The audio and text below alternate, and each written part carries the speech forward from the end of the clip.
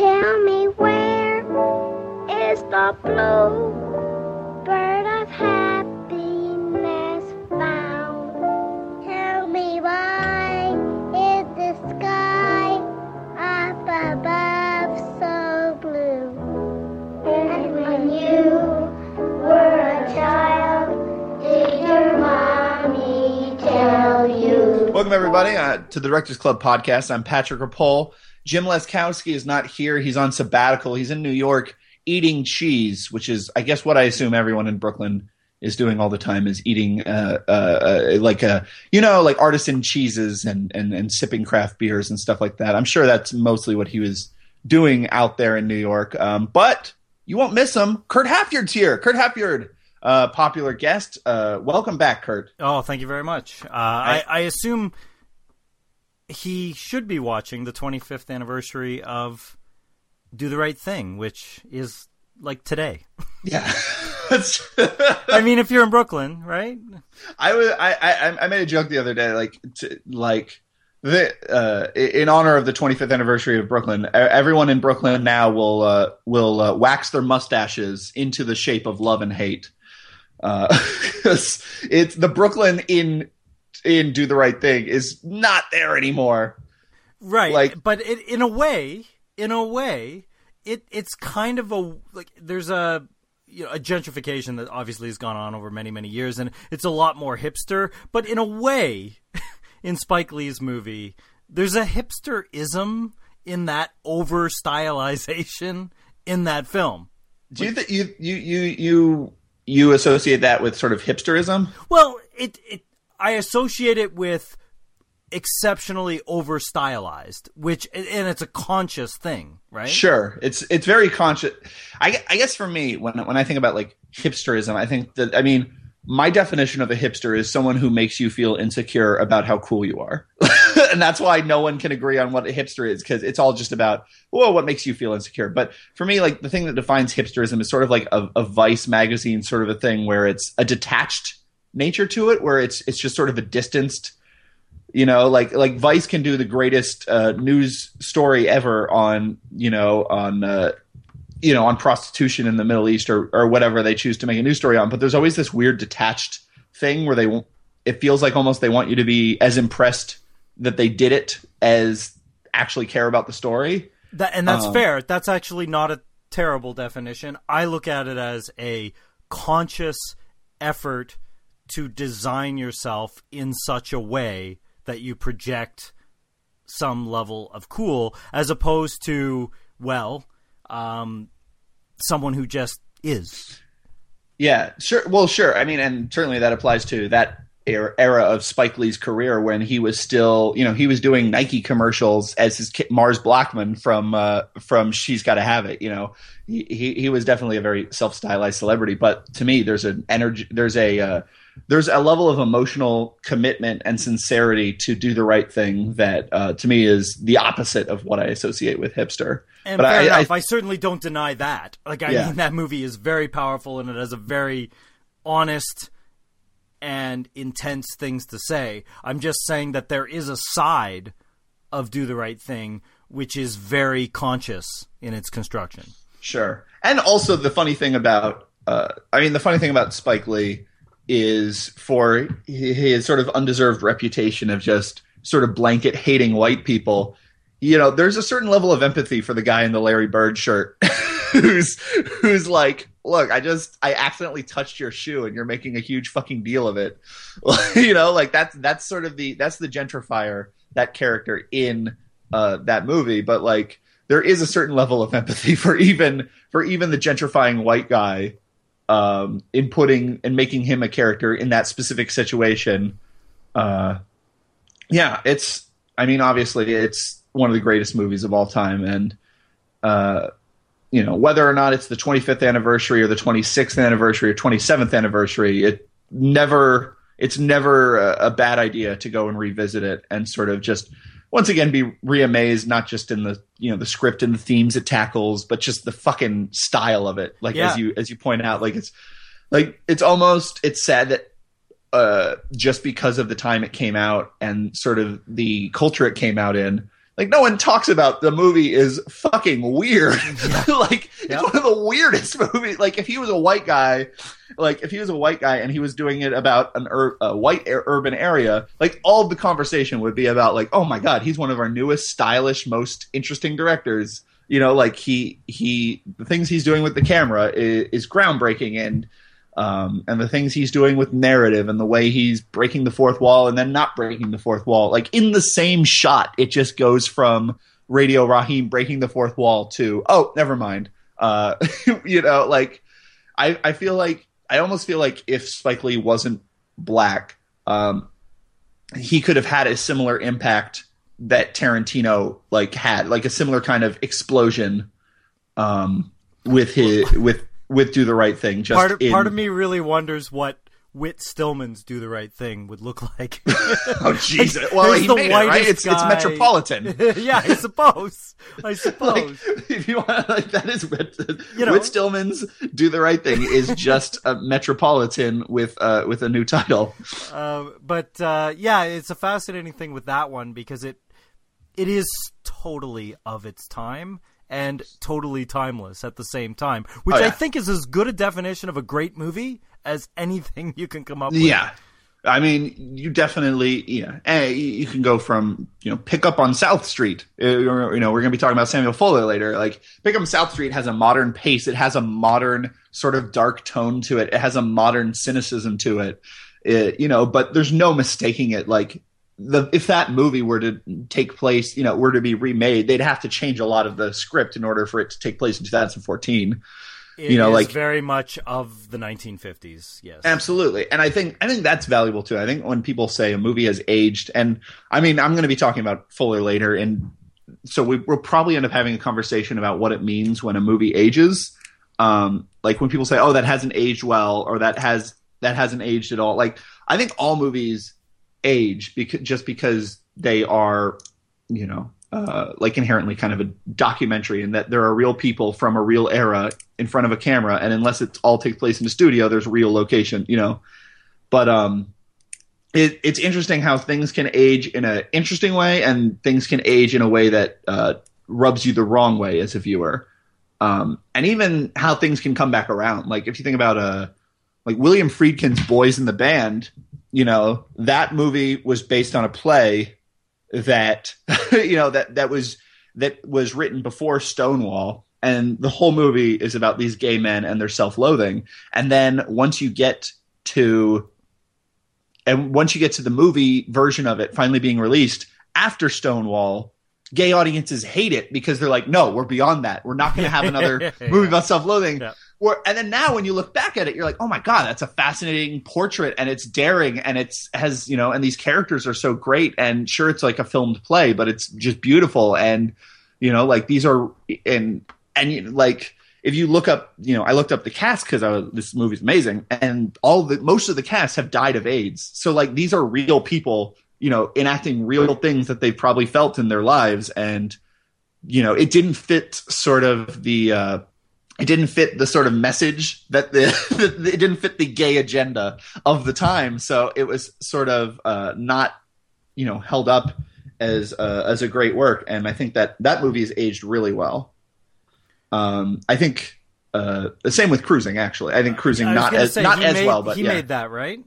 Yeah, and Cruising was another similar thing where if at the time, the only gay characters, a character being gay or a character being a transvestite or a trans person or whatever, that was a sign of them being like untrustworthy and deceitful and evil and like weird. And it was a method of pushing the audience away.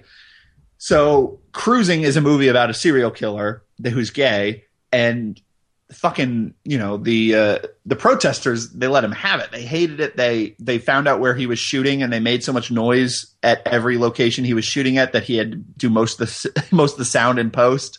Like that's another movie where it's, where at the time, just depictions of gay persons in films were like that. So it wasn't sort of able to be accepted. And now that you have, gay characters who are, in television, and you have gay characters in movies, and they're just family people, and they're just people. Like, you could probably make a movie like Cruising, and it wouldn't be as big of a deal, and it wouldn't be as controversial. Well, and in fact, not that it just happened to have come out the same year, but Abrams Zucker's Airplane came out, and the air traffic controller is like a gay caricature kind of character. But the movie never openly mocks him. Like, he actually does whatever the fuck he wants. There's a really actually fascinating article over at The Dissolve on that particular character and how he was not punished in the same way that you are describing that gay characters are typically punished in movies. He just comes in, he says what he wants. No one ever really gives him shit or anything for it. He just is what he is. He's funny. But are you laughing at him? Are you laughing with him? It's really hard to say. It's kind of a complex little character in a goofy, dumb, funny little movie where there isn't really any judgment on him, which is kind of fascinating. Yeah, that was the movie of the week at the Dissolve recently. I think is it still the movie of the week? It was, yep. Okay, but at any rate, I read the sort of the round table thing they did, and they talked about that character and like being the one part of the movie that hasn't necessarily aged well. But the thing about that character is he is a flamboyant, like, gay stereotype. He is the same gay character who shows up in, I don't know, something like Vanishing Point, another sort of 70s, that was a 70s movie, but like same thing where it's just like wild and bad and sexless and just being a silly man. But the thing about that is they give him jokes, and a lesser film. I'm not saying it's a progressive depiction of a gay character, but like in a lesser film, that would be the joke. No. Everything he says is something else. Exactly. Everything he says is some other joke. It's just the way he says it's just a second kind of layer. Yeah, it's coded as gay. But like when I was a kid, I didn't know that was like I just thought he was being enthusiastic. Silly. He's enthusiastic. Yeah, when you're a kid, like all children's television hosts and performers, they all act like they're gay, like Rogers. Gay stereotypes, because they're all just like full of way too much enthusiasm and way too much energy, and they're like, hey, yeah, and they're just sort of outside of the context of the real world. So as a kid growing up and watching Airplane, like he was like my favorite character, and it wasn't because I somehow like I don't think I sent even growing up to be a queer person, I don't think I sensed that part of him. I just thought he was the silly guy, and he made the loudest jokes, and he was the funny, and he said the plane looked like a big Tylenol, which is the fucking funniest joke. And it's got wheels. Such a weird line. Oh, it looks like a big Tylenol. Well, he's kind of, in a way, everyone else in that movie is deadly serious, and that's funny because the movie's ridiculous, but he's the one guy that is just as ridiculous as the movie. Hey, you know what I realized, Kurt? We haven't talked about what we watched this week. I know, but we're just here. There's no structure. Yeah. So let's go ahead and go into what we watched this week.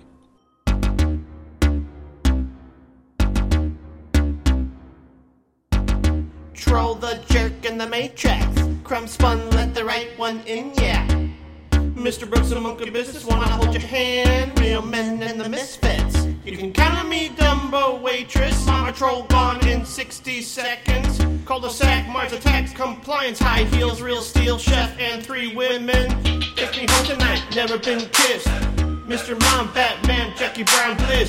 Bring it on again, bringing out the dead. I know you watched 8 heads in a duffel bag. Watched a movie, probably at home.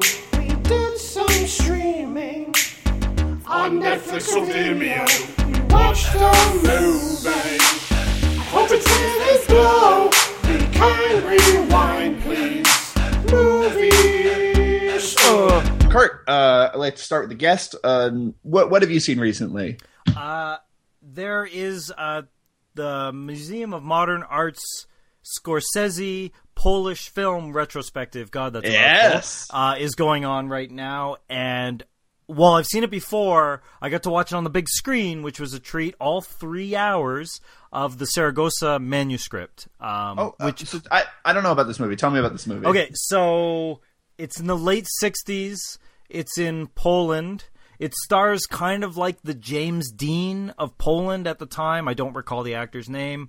And it's a 3 hour, 7 to 8 layers nested mindfuck movie. It's basically Inception, 40 years before Inception was made.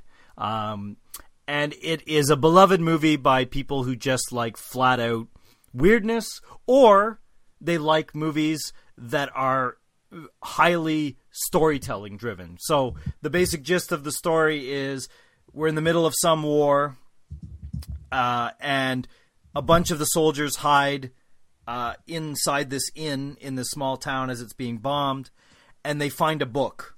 And in the book is this story of this Spanish nobleman who is taking his servants across from one part of Spain to Madrid through this haunted region.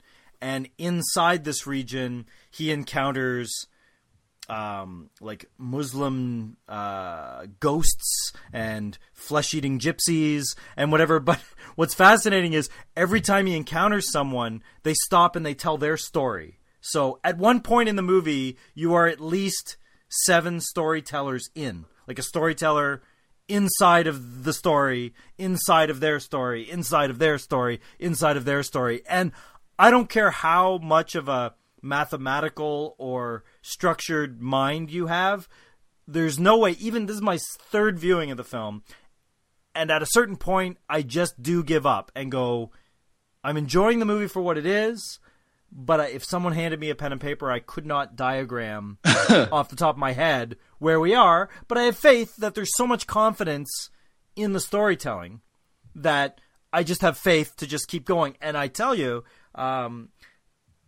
they pull it out of the fire. Like, there's a point where you're like, there's so many things going on, I can't even remember where we were. Like, and it's very addressed directly in the film, in that the main character is the guy inside the first story. I don't think the movie ever actually comes back to the soldiers who find the book, which may be a joke or maybe just an oversight. I don't know.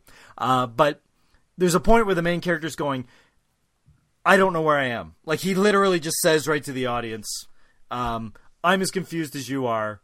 Let's just all go with it and hope it works out. So yeah. It sounds sort of like the book Cloud Atlas, or sort of funny. Structure, or Sandman even. The guy who I saw it with at this screening, he knows I'm not a fan of Cloud Atlas, and he goes, "How can you love this movie and hate Cloud Atlas?" I guess because this movie is about the joy of storytelling, and it has like a 1001 Arabian Nights kind of, like, there's skulls and spellcasting, and cripples and just flat out craziness. Whereas the race, new agey kind of, we're all on this path to being a better person, and some of us will and some of us won't. That I found too blunt in Cloud Atlas. That's what rubbed me the wrong way. In this movie, It is much more about the joy. It's got a big like Beethoven score, and it's body. Like, there's lots of there are more overhanging and spilling breasts in this movie than has ever been put in any other movie. So there's that. It does actually have a bit of a Tom Jones feel if you're a fan of the Alfred Finney movie. I've not seen. For a second there, I thought you were talking about The Singer. No. The film. I can't remember who directed the film, but the film is great. But it also has lots of really creepy, like, Kabbalist, spiritual, like, spellcasting, and there's one point in the middle of the film when the film just goes crazy, and it just goes down in, like, right down into the basement, where the main character finds the book inside of the soldiers reading the book, and another character hastily takes it away from him, and it's just kind of a joke, like, no, I can't give you the actual map to figuring this movie out. So they just spirit it off out of the frame, and then he goes back. He's like, "Oh, the book was right there," and he has to go. Yeah, the director is Wojciech Haas, and the film is very available. It was hard to find for many years, but now it's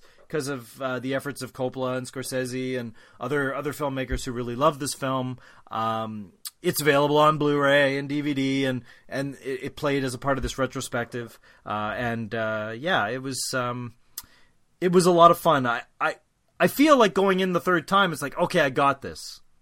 My feet are on the ground. But part of the joy of this, and so few movies do this nowadays, part of the joy of this movie is saying, we are going to sweep you up off your feet, and you're going to have to live with it.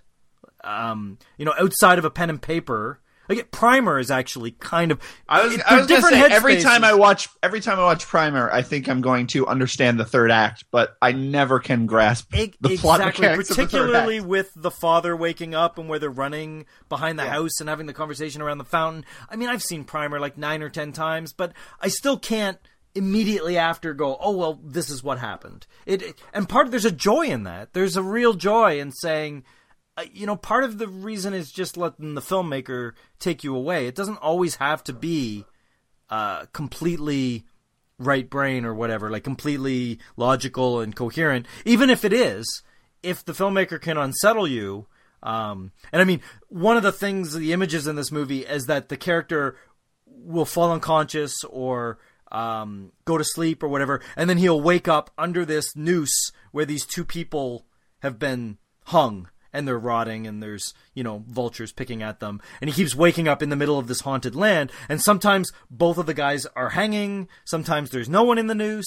I don't even know if the differences mean different things. It might to the filmmakers, but it's really hard to process in the film. But it's a great image to keep coming back to, of saying, oh, you're back here. And it's not a good place to be. Like, people have died, and he's now in the middle of the wilderness by himself. But that's what this movie feels like. You're in the middle of the wilderness. But if movies are designed to tell stories, this movie goes as far with that concept, I think, than any other movie. And it filters into a lot of different things. I'm sure Christopher Nolan is a fan of it to a degree, because I feel Inception and a lot of the ideas in Inception are done in a roundabout way here.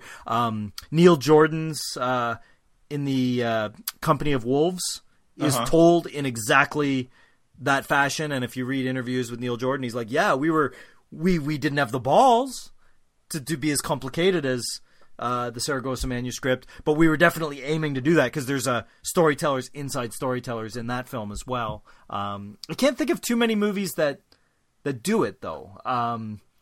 They always have a one-layer flashback, and that's fine. That's a standard literature, standard whatever. But this guy goes as far as anyone's ever gone with it. You know what? Speaking of, this is a sort of Polish film festival that's been visiting art theaters all over the North America, brought to by Martin Scorsese. The Departed almost does that, in that the fact that it has a flashback, and then it cuts to modern times, and then it cuts to the current, present tense, and then it will cut to before.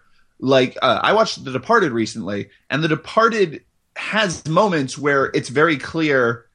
Like, for example, Vera Farmiga moves into Matt Damon's apartment, and they have the talk about the picture of her, on the tricycle. He's like, this is not going in the living room. And then, like, 30 minutes later in the movie, Leonardo DiCaprio is at her apartment where she hasn't moved in yet, and she's still packing up her stuff, and he finds that portrait. Like that, it's not quite the same because it's not layered within, but there was a weird intuitive editing sense to that movie that reminded me of like an Inception or something like that, where it's just sort of folded in on itself, and you're not necessarily sure where you are. And I wonder if Scorsese and his regular editor Thelma Schumacher, whether they have these sorts of conversations, because I find Scorsese's films are edited. I mean, I get into arguments with this with Andrew on the Cinecast all the time, because he's like, there are continuity errors all through Scorsese's films. They're like horrible, horrible continuity errors. But I'm like, yeah, but they want the best take. They want the vibe more than the logic, right? And in something like Departed, which is so propulsive and so like to the extent that my most recent rewatch, I was like, oh, I'm not as big a fan as I used to, because I'm finally sort of the fact that the characters are kind of shallow is getting to me. But like that's not necessarily what the movie's about. The movie pays lip service to some interesting themes of like nature versus nurture and the mirror image of criminal and cop and everything. But really, it's about that just feeling of go. And it's and it's almost like it almost feels like punk rock. I mean, he has the Dropkick Murphys playing during the opening credits, but like and reprise later, and that's what it feels to me. It just feels like messy because it's about the energy and it's about the sloppiness and it's about sort of like it feels to me watching The Departed, which is weird because it feels to me like a perfect punk song, like an undertones, like a really perfect poppy. Perfect hooks, perfectly messy, perfectly distorted. It's Sid Vicious redoing My Way. Exactly. Sid Vicious redoing My Way, which he put at the end of Goodfellas. Like that to me is what Departed feels like, which is it hits all these great notes and it's all these great plays, but the thing that drives you through it is just how sloppy it is and how like it doesn't give dirty a shit it is at times. Yeah, it just doesn't give a shit. Which is funny because the Asian film, the Hong Kong film, it's not perfect either, but it definitely is going for that clockwork feel, which is exactly the opposite. It's why I can live with those two versions of those films, like because they're so different. They're so very, very different. Yeah, apparently Coherence is Coherence similar to Primer in that it's yes. In that way? Yeah, it's funny because I had a long conversation with James Van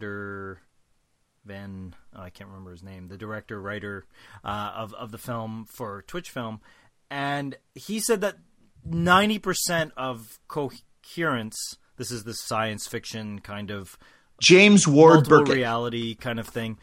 James Ward Burkett? Yeah. Yeah. He's saying 90% of the film is improvised.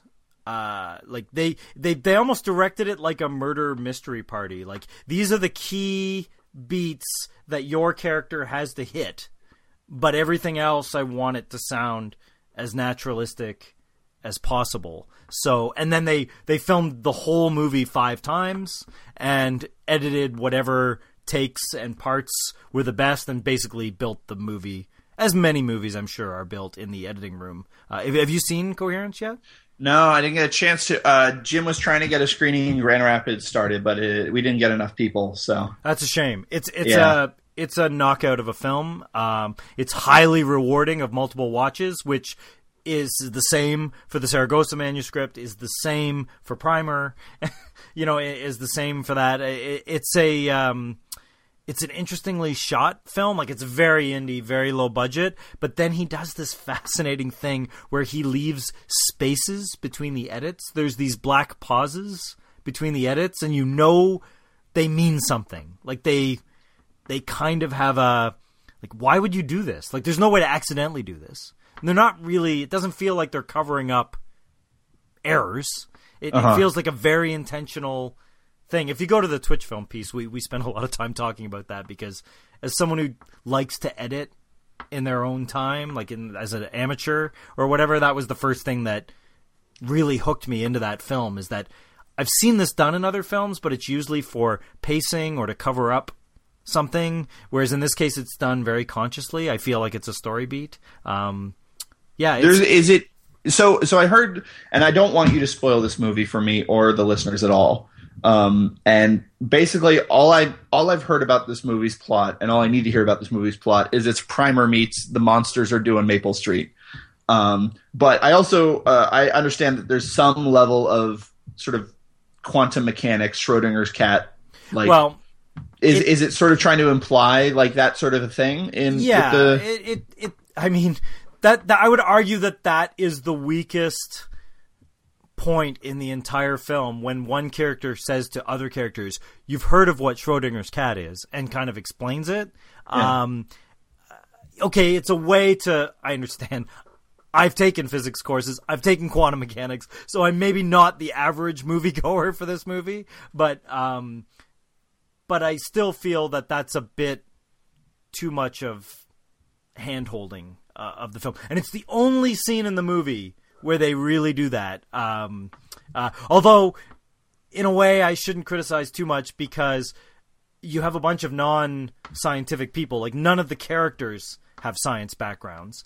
And they find like a book. And this book becomes like a talisman. Like, we need the book. We can't let other people find the book because it gives us more power. But they really don't understand. Like, there's nothing in the book that really, they just don't want other people to know. And that is interesting in and itself, because in a lot of films, like in the Groundhog Day, Source Code kind of, Edge of Tomorrow way, the idea of repeating things and being able to kind of do over things is to get to the best version of yourself that is possible. That's how Bill Murray gets out of Groundhog Day. It's how Tom Cruise gets out of Edge of Tomorrow. It's certainly kind of the point of Source Code.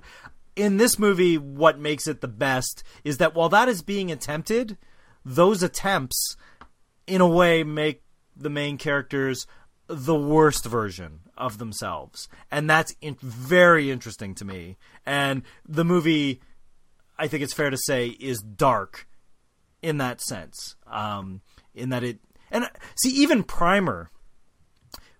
Spoiler alert for Primer. Primer ends with one version of Shane Carruth trying to go and undo the out-of-control other version of Shane Carruth. So you, as the viewer, feel like at least some version of Shane Carruth in Primer has learned that what they started is not maybe a good thing, and we should fix this problem. That is not the angle that Coherence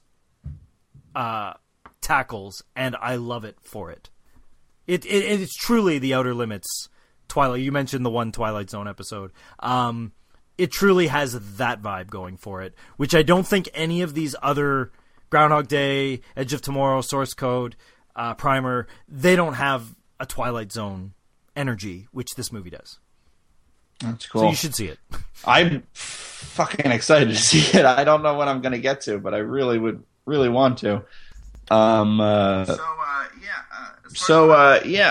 far as what I watched this week, I'm going to go ahead and throw a couple things out there real quick. I've been trying to watch a lot more short films, and since the last episode, I've watched a lot of short horror films. So I'm going to go ahead and just throw the names of a couple of those out there. There's The Sleepover, which is like a 4-minute short. It's more of a comedy, but it sort of takes place in a world in which it sort of takes place in the world of the slasher movie sequel, in which hinted at the beginning of Jason Goes to Hell, where an FBI agent poses as a nubile teen taking a shower in order to lure Jason into a trap where he gets destroyed by secret by SWAT team members and people with automatic weapons. Like the sort of world that implies, in which everyone in the nation is aware of there's a slasher out there, and he's an undead slasher, and he's a mass murderer, and he can't be stopped, and we have to find a way to stop him. Like almost a disaster movie approach to the slasher movie. Like actually. It's almost. I don't think The Running Man, maybe. Yeah, I don't know. Not the book. The book, The Running Man. Not the film. I think only Jason Goes to Hell really addresses that, and that's only like the first 5 minutes, and then it sort of becomes a weirder, different thing. But like it's almost like the world it implies is almost like Them, where you're just, or one of those sci-fi movies from the 50s where you're just with the military the whole time, and you're like, all right, what are we going to do about this thing? Like that's the sort of world it implies to me. So The Sleepover is a short film. I believe the director's name is Chris Kalari, and it's on Vimeo. And it's like 5 minutes long, and it sort of suggests it takes place in Derry, Maine, and it's the town just understands they have a slasher problem, and sort of it's about like what would a sleepover as a kid be like if you know that anytime parents are away and you have a babysitter, then you're likely to get murdered by a guy with an axe or whatever. So Sleepover's really good. The Cat with Hands is on YouTube. That's a movie from like 2001. It combines, it's sort of a fable, fairy tale sort of a thing. It's like really short, and it combines the creepiest stop motion I've ever seen. I want to stop you right there and throw out Blood Tea and Red String. Have you ever seen this? It's a 60-minute What's this? Made by one person, this one woman, over 10 years, stop motion animation, it's like the creepiest retelling of Alice in Wonderland, entirely with stop motion. It's even creepier than the what's his name, the Czech guy, Svankmajer. It's even creepier than his Alice, which is insanely creepy. And yeah, it's I guess I don't know if it's up on any social media. I actually have a copy of it on DVD. I saw it at a film festival and managed to find a copy years ago. But I that's my in the running for, and the one thing about this Alice in Wonderland, this Blood String and Red Tea, is that it's completely without dialogue. So it's told entirely in silence.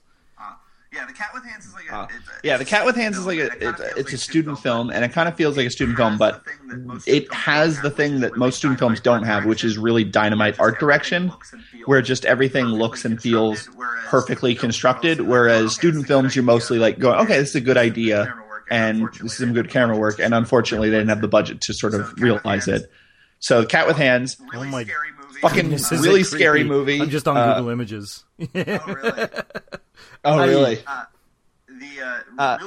The really scary 2013 movie. I think it was sort of a minor viral hit because it's like a 3-minute movie. You can watch all these movies within a span of 10 minutes, and they're all online for free. So I'm asking you, go check those out. It's this movie from 2013 called Lights Out.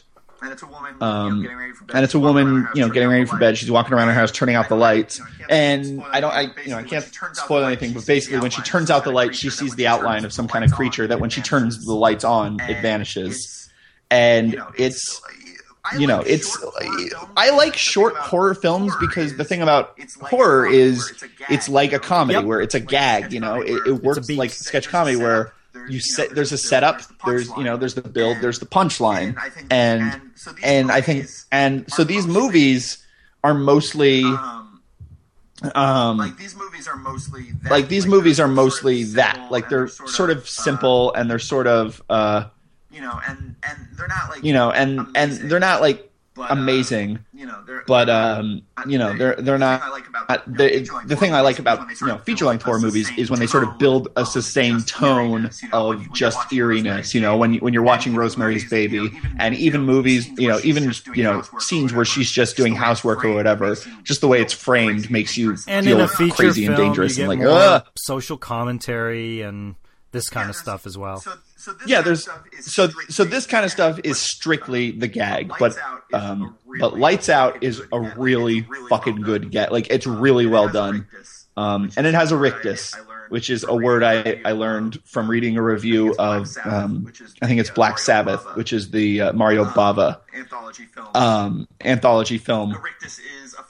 A rictus is a figure whose face is like sort of permanently open into a smile, which is sort of a popular sort of demon design, and they're fucking creepy. And so Lights Out's really good. I found this guy on YouTube. His name is Drew Daywalt, and he has sort of just been cranking out over the past 5 years like 24-minute short horror films that are based on these gags, and none of them are spectacular, but they're all really solid and fun. And they're the sort of thing that come October, when I'm watching a lot of these movies and in a row, I would love to just throw these in the middle, and because it's a lot of fun to remember. You can watch a horror movie because these days you watch the average horror movie that you haven't seen, you're probably not going to be blown away. You're going to find a couple things to like about it. You're probably not going to like it that much, just because horror is so hard to do well. but I think short horror films are probably easier to do well. So just because they're let me throw out the my favorite short horror movie ever made, and that is from 1991. It was actually Harry Selick's protege that made it, but he died of cancer like shortly thereafter, so he never became a big deal afterwards. But it's called The Sandman. Okay. Have you ever seen this? Okay. I should look this up. I have not. I should look this up. It starts off like just kind of gothic, and it's about a kid that's trying to fall asleep, and he thinks that there's this creature stalking in his house, and it's very Tim Burton-esque and really kind of that way. But then it just decides we're going to go all the way, and the ending of this movie would give any child nightmares, which, considering it's kind of about a nightmare, is apropos. And it's on YouTube. I remember for about 10 years, I was looking for a copy of this. Like, I was sending letters out, and because email is kind of I saw this again at a film festival in 1990 or 1992 or something, and so we're kind of pre-internet and whatever, and then YouTube came along in like 2005, and I'm like, oh, maybe it'll show up. So I watched for about, I don't know, 6 years, and then in 2010 someone finally put it up there, and I was very happy. I was really happy. I was really happy when I was able to go online and find a copy of what's that? What's that? I think it's a Canadian horror musical short with Sean Cullen. Oh, Legend of Beaver Dam. Yes, Legend of Beaver Dam. Yes, Legend of Beaver Dam. It's one of my favorites. I love Legend of Beaver Dam, and that was not online for the longest time. I was in Spain with my wife at a film festival, at Sitges Film Festival, and I said jokingly to Laura Jane, this before we went to see this, because it was playing at like they do in Sitges. They do like at 2 a.m, they play 5 hours worth of a compilation of stuff that you can get on one ticket. Like, so you can, if you don't go to the regular festival screenings for like €5, you can see 3 features and 5 shorts, and they just play it overnight, right? Sweet. And it's nice because they have this gorgeous theater that looks more like a church than a cinema, and the whole bit. And I was joking to Laura Jane, like, the only time that we were there, because it's like a long festival and we were only there for like 5 days, was to watch The Legend of Beaver Dam and Tucker and Dale versus Evil, which is another film I wanted her to see. And I'm like, the whole reason we've come to Sitges is for me to let you see The Legend of Beaver Dam. It's that fucking good. And so we go to the thing and whatever, and we're waiting, we get there, and it was actually the very first thing in this block, so the films hadn't started yet, and Laura Jane gets up and goes to the washroom, and she's waiting to go to the washroom, and there's, it's a ladies' washroom, so there's a wait, and there was a guy standing beside the ladies' washroom for reasons unknown, and he saw that she was wearing a Fantasia shirt at the time, and he goes, "Oh, I'm from Canada as well," and blah blah blah. And did you go to Fantasia? And she's like, "Yeah, I've been there with my husband or whatever." And he's like, "Oh, so what? So you're just at Sitges to see a film festival?" And she's like, "My husband said we've come all the way to Spain to watch The Legend of Beaver Dam," and it was Jerome Sable, the director. Oh, nice. so he had this really awesome, very authentic, not blowing smoke up your ass, because she didn't even know who he was. Right? He was waiting by the ladies' bathroom, right, because that's where he was going to go on stage to introduce the film. So had lots of cocktails afterwards with Jerome and whatever. But I've still not seen his feature, Stage Fright, which some people love, some people don't. But recently, right? Yeah, it came out on VOD, recently, right? and it actually played here very briefly in the cinema. I just never got out to see it. But man, I've seen Legend of Beaver Dam 5 or 6 times, and at various different things. It's always good. Stage fright is Stage Fright is yet another in a long line of movies that I have an idea where I'm like, it would make a good movie, and I sort of walk around for a couple weeks with that idea, and then I find out that is a movie that was made recently. So last year I was sort of like, they should make a slasher movie that takes place at it's a slasher movie with fucking theater kids, with Glee, because theater kids are so dramatic, and and like that's like a one sort of subgenre of like teenagers that I haven't seen in a slasher movie. I think this one has a lot of giallo kind of influence as well. Okay, it's more giallo. But it definitely has they're definitely capitalizing on. I think it's a summer camp for theater kids, so it's a bit of Glee, it's a bit of that and whatever. Yeah, I'd like to see it. Yeah. I just haven't got there. Yeah, that was. And I was like, oh, god damn it. And that was fucking Jerome Sable. So good work. Like the other time big time that happened for me was when I was in high school, I wrote a script because I had seen, there's this horrible teen movie called, something like Tucker Must Die or something. And it was like this Lothario jock. And then all of the girls that he was like dating at the same time who he blew off, they all get together and they're like, all right, we should take care of him and take him out. And I was like expecting for some reason in my head, like a Kill Bill sort of a thing where it was like a crazy, like action movie, like a revenge movie or whatever. And of course it's not. It's just like they fucking prank him and he's in his underwear and whatever.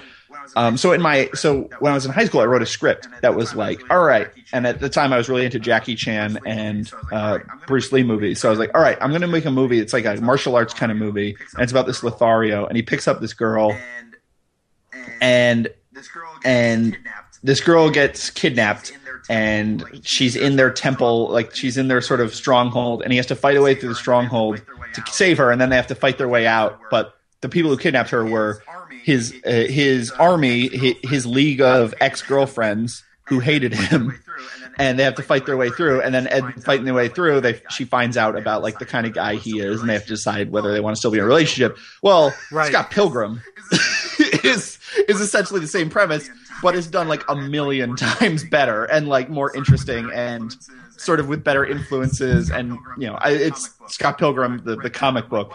When I read that, I'm like, well, I can't do this anymore.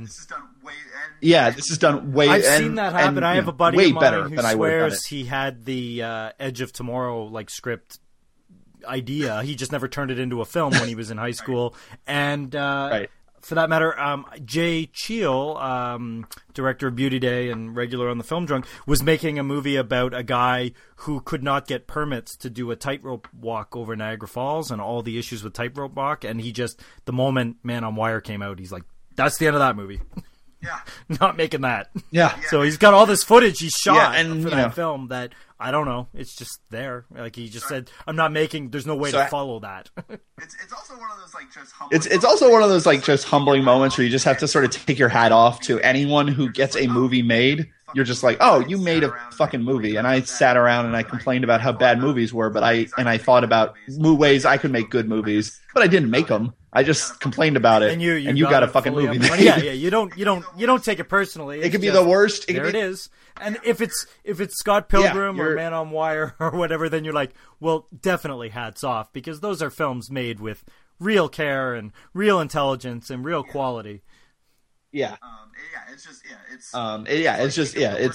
It's like it could be the worst trauma movie in the world, but I'm like, well, I haven't made a trauma movie.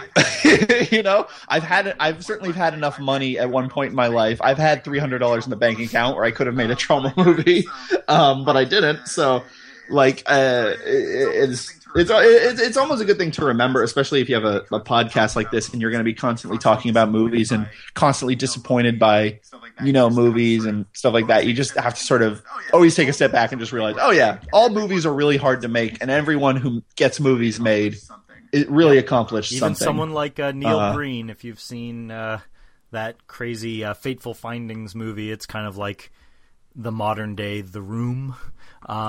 He's got like 4 or 5 films. They're all self-financed. He directs. He often stars. They're completely baffled by the typical language of cinema. Like he has no clear idea of what eye lines are or what, you know what I mean? Like, but he's given it, and they're strangely entertaining in their own way, just because he's not following any rules. Yeah. So pretty much the only thing I don't lend that sort of that empathy to is Hollywood movies, because those movies are easy to make because people are just doing their jobs and getting paid, and there's a big studio behind it. So pumped into them, and Yep. So all shit. So I don't. So all shit. So I don't. You know, I watched. God, I watched my two least favorite movies of the year in a row. And they both had the same problem where they took forms that have now become excuses to make lazy movies. One was The Devil's Due, which is a found footage movie about a couple who realize that they're going to give birth to the Antichrist or whatever. And, you know, I like found footage movies, all right. I like the form. I'm always constantly disappointed that no one makes an effort to make the form make sense or to justify it. Resolution, if you've not seen it yet, because it's a found footage movie about finding footage inside a found footage movie. So it's hard to explain why that is good, but it is. Those guys took so much care, and there's so much intelligence, and there's a playfulness with it as well. Like, they're very confident, and it's because it's not a found footage movie in the sense that they're not filming themselves, but they're finding media, whether it's audio recordings, Super 8 films, VHS tapes of someone else recording them. That was the plot of Sinister. That was the plot of Sinister too, with Ethan Hawke. Was he goes up in his attic and he finds all these Super 8 movies of previous families who've lived there being murdered, and those sections where he's watching those movies, it's the creepiest thing. Like, the rest of it's kind of subpar paranormal horror movie, you know, but like that.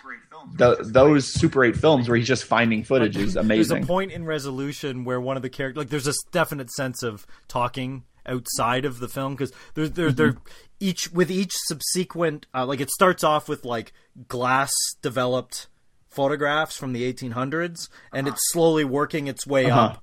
You know, through the technology. Through the technologies. Right. So it ends pretty much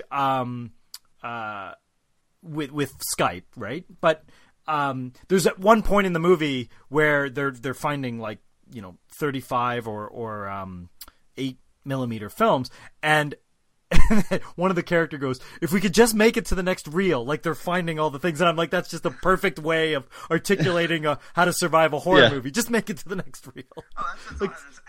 That's how a screenwriter's feeling when they're writing a horror movie. Like, oh gee, okay, we just got to keep their attention to the next reel. Like I know the big climax is coming, but we gotta fill these next 15 minutes with something. It's very, very clear.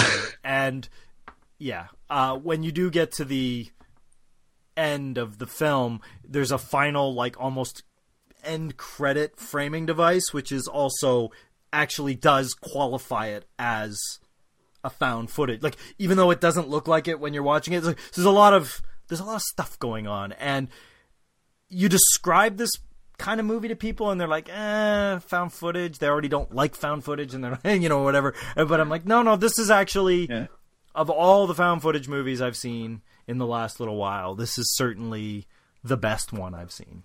So the thing about Devil's Due is all the scares are based on CGI, which makes the whole found footage conceit like crazy to me.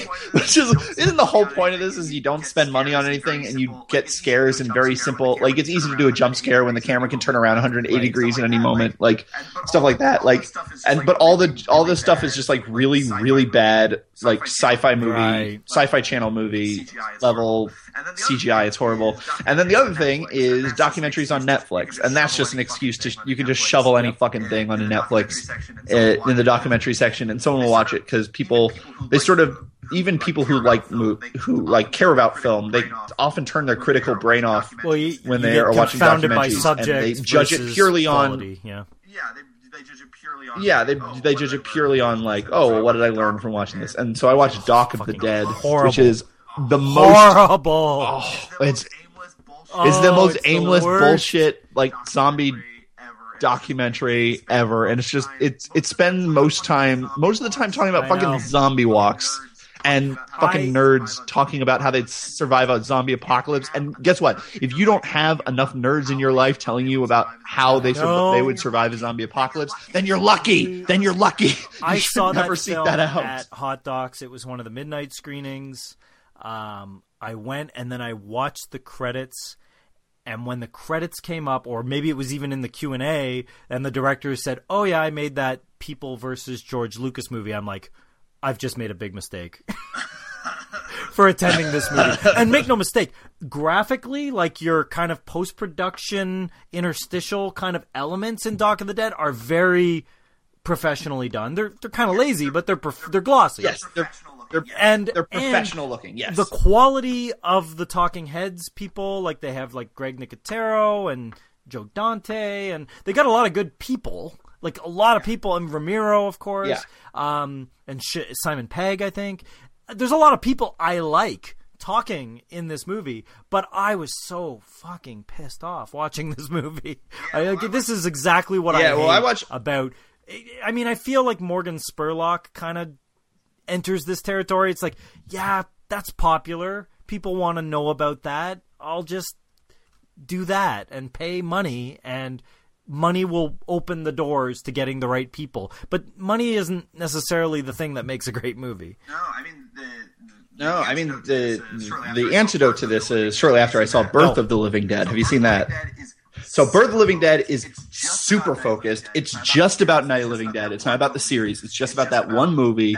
It's just about that. And I mean, that's a movie. Anyone who likes horror movies, they've seen Night of the Living Dead. They know why it's important. They know the story of Dwayne Jones showing up and them just casting him, even though it wasn't a black character in the script. It's the most well-worn territory maybe in horror history. And it's still great because it is so focused, and it just goes deep, and it just dives deep. And all these horrible documentaries on Netflix, the one thing they all have in common is they're just so shallow. They just jump and jump and jump. Like, well, let's cover this and this and this, and they have no idea. Whereas, like, this movie dedicates 3 minutes to the sort of the cinematic legacy of Sidney Poitier. Right. This is the kind of movie Sidney Poitier would do. And it dedicates like 3 minutes to that just so you can like see by contrast why Dwayne Jones, his character in Night of the Living Dead, is so different. And like it doesn't just have the typical, stock footage of race riots and Vietnam War footage, which always accompanies the story of Night of the Living Dead. Like, this is why it happened. Like it tells like it actually tells the story of it actually is like, anyway, at this point in time, the Tet Offensive happened, and here's what the Tet Offensive was. And then like a month later, the Kerner Commission came out, and here's what the Kerner Commission is, and that was a government commission on what they can do to prevent race riots, and like it just does that extra level of detail, and Romero is so engaged, and he's having so much fun. Spent enough time talking about this movie, right? Like it's pretty hard to get him. Yeah, I've seen him speak many times. He lives in Toronto. I've seen him. I've talked to him myself. I mean, it's just kind of he's a very enthusiastic guy, but at the same point, you get the sense that if you don't know what you're doing, interviewing him, he's just going to fall into the same things that he said 1,000 other times. Yeah, and this one he really is not doing. Like they go deeper into like his commercial career. Have you ever seen his Star and stuff Trek like that. Ad? No, I haven't. It's like an industrial film, haven't. But he's done it completely in the style of People at a Bridge. Oh yes, okay, no, I did see that. Yes, okay, no, I did see that. That was it is in the movie. That was in the movie. So anyway, that's sort of like the good version, and again, it just makes Dock of the Dead look that much worse. I really quickly did want to talk about Kenneth Anger. Have you seen many Kenneth Anger films, Kurt? Kurt? A huge hole in my filmography, so you're talking to a blank slate. Sure. So I'm not. I have tried many times to sort of get into experimental film because I mean the whole point of this show is to just sort of understand the wide realm of film that exists and film cultures and try to get as much of it as you can and try to broaden your horizons. So like that's an important thing for me. So I try to watch experimental films every once in a while, but usually I'm just met with the same thing, which is that looks pretty, don't know what it means, or that didn't look pretty, still don't know what it means. Like it's very I find experimental films, if there's no narrative, I find it very opaque. But when I was in college, that was sort of an important era for me to discover a lot of film. Like that was where I discovered John Waters, and that was where I discovered Buster Keaton, and that's where I discovered Kenneth Anger. And I think one of the big reasons Kenneth Anger really spoke to me was that was also the time the first time I was living outside of home. I was away at college, and that was the first time I was like sort of just exploring being queer and like, hooking up with guys and stuff like that. because it was just sort of the thing I could never have done at my childhood home in my Catholic high school. None of that could have occurred. So Kenneth Anger being a sort of a seminal gay filmmaker from the 50s, 60s, and 70s, that was a sort of crazy thing for me to explore and sort of get in touch with. And so Kenneth Anger, his big film that everyone should see is Scorpio Rising. Scorpio Rising is maybe the most influential I'm going to say this, and then sometime later I'm going to discover I'm wrong because I don't know a ton about experimental film. But as far as I'm concerned, Scorpio Rising is the most influential experimental film ever made because it is the. If you ever wondered why Scorsese in Mean Streets, when there's a big crazy fight scene, "Please, Mr. Postman" comes on the radio, or why Tarantino has "Stuck in the Middle with You" when a cop is being tortured, or why David Lynch, uses 60s pop music and Blue Velvet the way he does. It's all in Scorpio Rising. Scorpio Rising is a loose narrative with no dialogue of sort of biker guys sort of tuning up their motorcycles, getting all their gear on, going out, causing a ruckus, and then it sort of devolves into. At one point, it devolves into sort of a gay orgy, and then at one point it devolves into sort of a fascist rally. And it's sort of exploring the thematic connection between the biker culture and gay culture and S&M culture and fascism, and they're themes that are often put together. It's not hard to find the connection between bikers and S&M. Absolutely. It's not hard to find the connection between S&M and gay culture, or bikers and gay culture, or S&M and fascism. It's one of the reasons this is one of the most coherent, easily readable experimental films I've ever seen is because the things it's doing is, the sort of the themes it's tackling are well worn. You don't have to have ever lived in that lifestyle or even have to have ever seen Cruising to really kind of get that idea. All you need to have seen is like Police Academy movie. In broad comedies like Police Academy on that level. Hell, even in Mad Max, The Road Warrior, I feel that there's a huge element of that. Exactly. But the thing about Scorpio Rising is, number one, everything's super fetishistically shot, from the pistons to the working on the engines to the chrome, buffed chrome, to the leather, to the metal studded bracelets, to the rings they're putting on their fingers. Everything is beautifully shot. It's so fetishistic and glorious and everything. But it is a nonstop playlist where you hear all of these songs from start to finish of 60s pop music, 60s and 50s pop music. So it juxtaposes kind of these threatening guys getting all on bikes, and it juxtaposes all this with this one shot where this guy, he's in his garage and he's tuning up his motorcycle, and My Boyfriend's Back kicks in, and as it kicks in, the camera does this crazy kind of telephoto pan up from his motorcycle to him, to this statue of the Grim Reaper above him, and the statue, it looks like a Halloween decoration or something, like the kind of thing that you could conceivably see just being shoved away in the garage.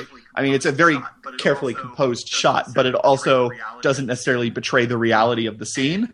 And with that crazy shot, and with My Boyfriend's Back playing, it's the most perfect thing I've ever seen. It's the perfect combination of creating menace out of the opposite, which is bubbly, catchy pop music. I was going to say, Lynn Ramsey, the Scottish filmmaker, she's very effective at doing that. I don't know if what films have Lynn Ramsey? She made Ratcatcher. We need to talk about Kevin. And we need to talk about Kevin Killar, which is full of that, of that. Every song is used. Sure. Ironic isn't quite the right word, but a happy song is something very menacing. It's all about the juxtaposition. It is. It's all about the juxtaposition. And it's about sort of underlying Kubrick is the master. It's irony, but it's not irony. I mean, all of his films use pop music. Sure. Singing in the Rain. Singing in the Rain. It's a Wonderful World. What a Wonderful World. Whatever. But he loves doing that too. This is, in 1964 when Scorpio Rising came out, this wasn't really a thing. People didn't really have movies that were scored by pop songs because it was so expensive. And in fact, this is one of the most expensive experimental films ever made at the time. It doesn't look super expensive, music, but the soundtrack, playing all of these, like I think like 13 songs, maybe not that many, probably like 10 or something. But at any rate, like start to finish, all of them, just the same way they would sound on a record with the 2 seconds pause in between. Like that, it cost him like $65,000 for a movie that was later banned, and was later taken up to a higher California court where it was deemed to be not obscene, and was sort of a landmark case in that. And so Kenneth Anger, to me, this is a film on YouTube. So if you want to see it, because Kenneth Anger is still alive and he owns the rights to all of his movies, and that means, like the same way that Russ Meyer's Widow has sort of an iron grip on the rights to his movies, and they're so hard to find at a reasonable who's price. Who's the guy that does you will buy filmmaker that does like Titicut Follies and all that stuff. He owns all of his own stuff. So if he says, I'm not going to put this out on DVD, then it doesn't come out. Yes, exactly. So Kenneth Anger has released like 2 DVD volumes of collections of his short films, but you get 5 short films on one DVD, and it's like $35 or something like that. It's something. So Scorpio Rising is on YouTube, but he has sort of an interesting mix of capturing sort of early gay pre-Stonewall culture, which is always fascinating to me.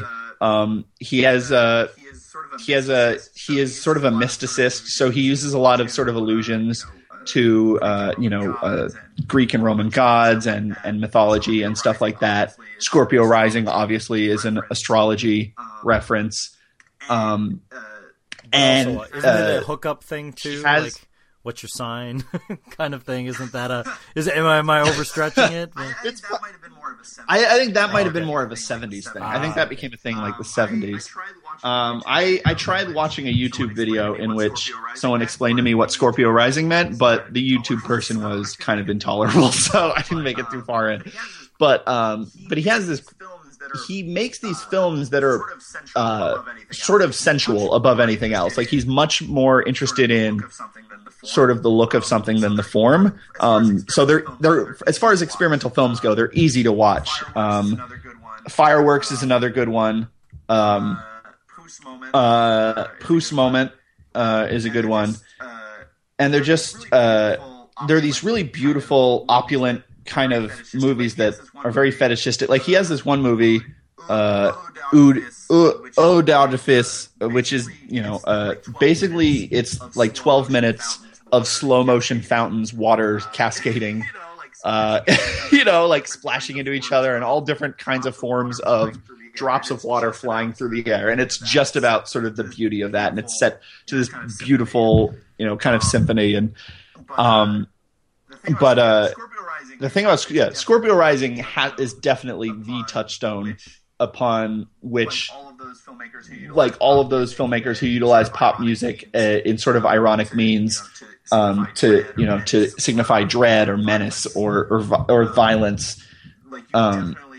Like, you definitely, if you're interested in that sort of thing, and those directors, you should definitely check out Scorpio Rising. I can't recommend it enough. And personally, none of his other films really come close, but in general, I find him to be the kind of experimental filmmaker where it's easier to watch than, say, a Stan Brakhage movie, because Brakhage, that's my to experimental film. That's the guy. When I think of who's the most known experimental filmmaker that I've seen a lot of his films, both the ones where he's scratching on the film, which I think he's most known for, but also like this autopsy stuff and whatever.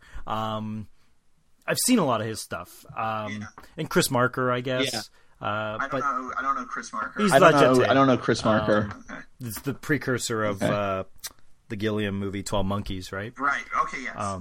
Right. Okay. But then there's the when you say like gay experimental filmmakers, I think of Derek Jarman and Jack Smith, but they're way after him. Yes. Well, the thing about Well, the thing about Jack Smith and Andy Warhol and that whole scene, that was sort of East Coast, and they were kind of going on concurrently, but developing very different things. Well, Warhol, I feel his films are interesting to hear about and to read about, and the thing about watching them can be so tedious. Manhattan, you can't get more than that. Sure, it's kind of tedious. Sure, it's kind of tedious to look at the Empire State Building for 12 hours.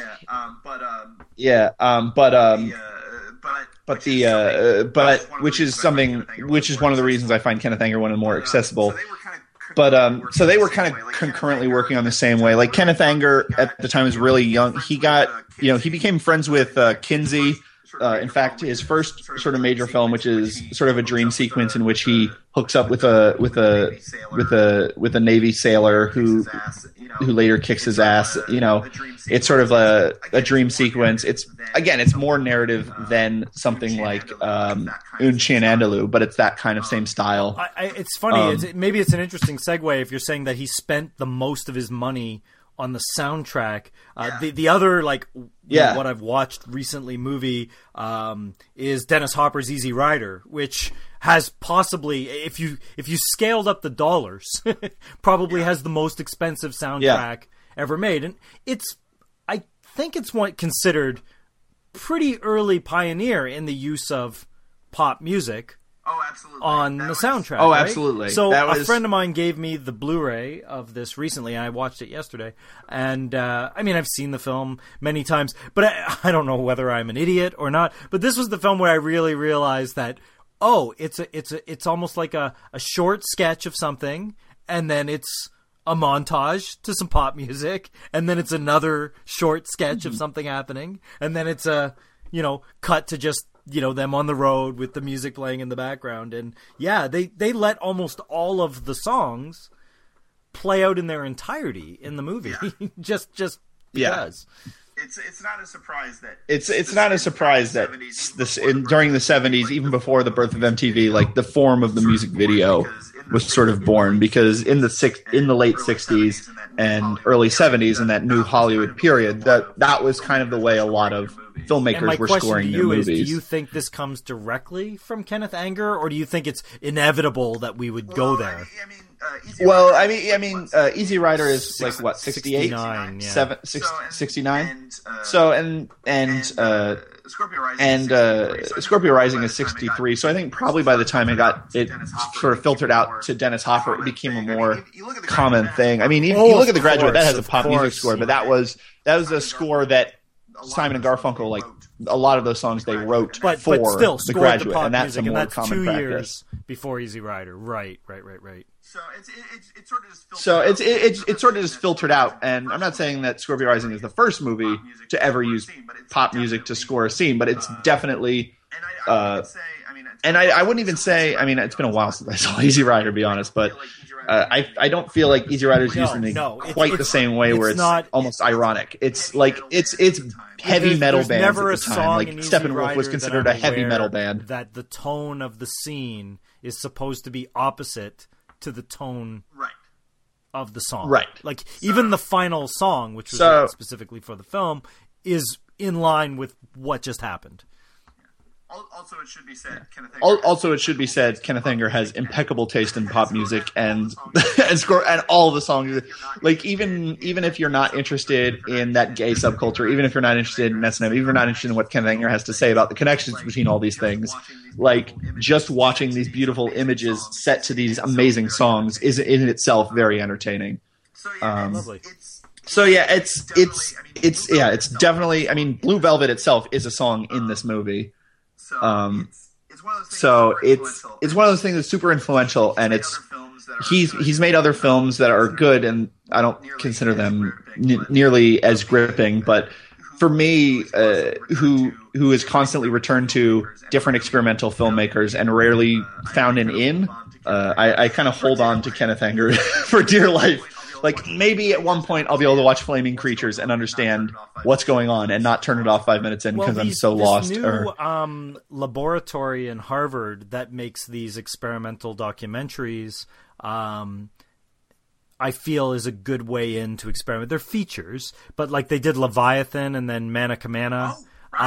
They're experimental films, I love no Leviathan. doubt. Like they're flat out. I would consider Leviathan. Like, when they're programmed at TIFF, they're programmed in the wavelength section. They're programmed in the experimental film section, and yet I feel they're fairly accessible. There was a film called RR, and it was 3 hours long, and it was nothing but footage of trains going across the United States. And I mean, clearly that's experimental, but at the same point, it's very hypnotic and totally addictive. So there are other ways in that, but I should at least look on YouTube. Well, those kind of come from the tradition of like Koyaanisqatsi, right? Yeah. But in a way, those films are experimental films as well, right? Sure. Oh, sure. I've watched, sure, yeah. And I've watched like some Man Ray, the photographer. He made some films which again are just they are literally experimental in the fact that they're not a thesis. They're him just trying to see what something would look like. They're him experimenting with, well, what if you have the texture of light streaming through this shadow, like so this shadow is going on this texture. What I think of when I think of experimental films actually is actually some new image accomplished in some distinctly like the Breckage scribbling directly on the film. That's often what I think of when I think of avant-garde film, right? But then the Godard stuff is kind of narrative and kind of, still is just whacked. I would consider something like Sympathy for the Devil being like an experimental documentary. So if you are interested in experimental films and you want like a very accessible one, this is a 16-minute movie that's just full of amazing pop music and great images, and it's a great, it's a great time capsule, and it's easy to follow thematically, even if there's not an actual narrative. And definitely everybody should watch Scorpio Rising, and try to check out those horror movies too, because those are a lot of fun. We just got an email from Dean Stanley. Dean Stanley says, next episode?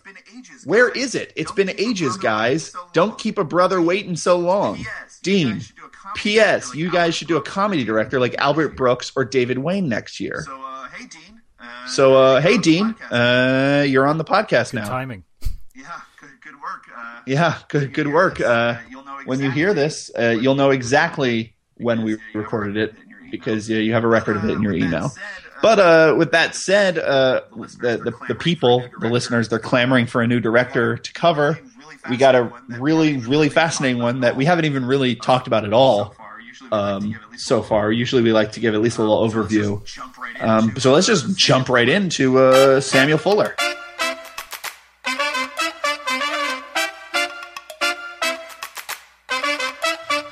Soldiers, reporters, square jaws that frame their faces, Japanese Americans showing up in so many places. I'll make a western, a war film too. I'll make a social drama, it's true. I'm Samuel Fuller, I'm Samuel Fuller, I'm Samuel Fuller, I'm Samuel Fuller, I'm Samuel Fuller, I'm Samuel Fuller, I'm Samuel Fuller, I'm Samuel. So, Andrew. You're not Andrew James. No. You're Kurt Actor. You're talking to someone else. It's the other one of you. The other one. You guys. Oh, it's the other one. It's the other one. Hey, Kurt. Yes. Tell me about your introduction to Samuel Fuller, because before we started prepping for this episode, my introduction to Samuel Fuller was I had heard a lot about him, had seen none of the movies, and I saw like a bad VHS quality bootleg of Park Row, and I thought that was a really good one, but didn't really give me an idea of who he was.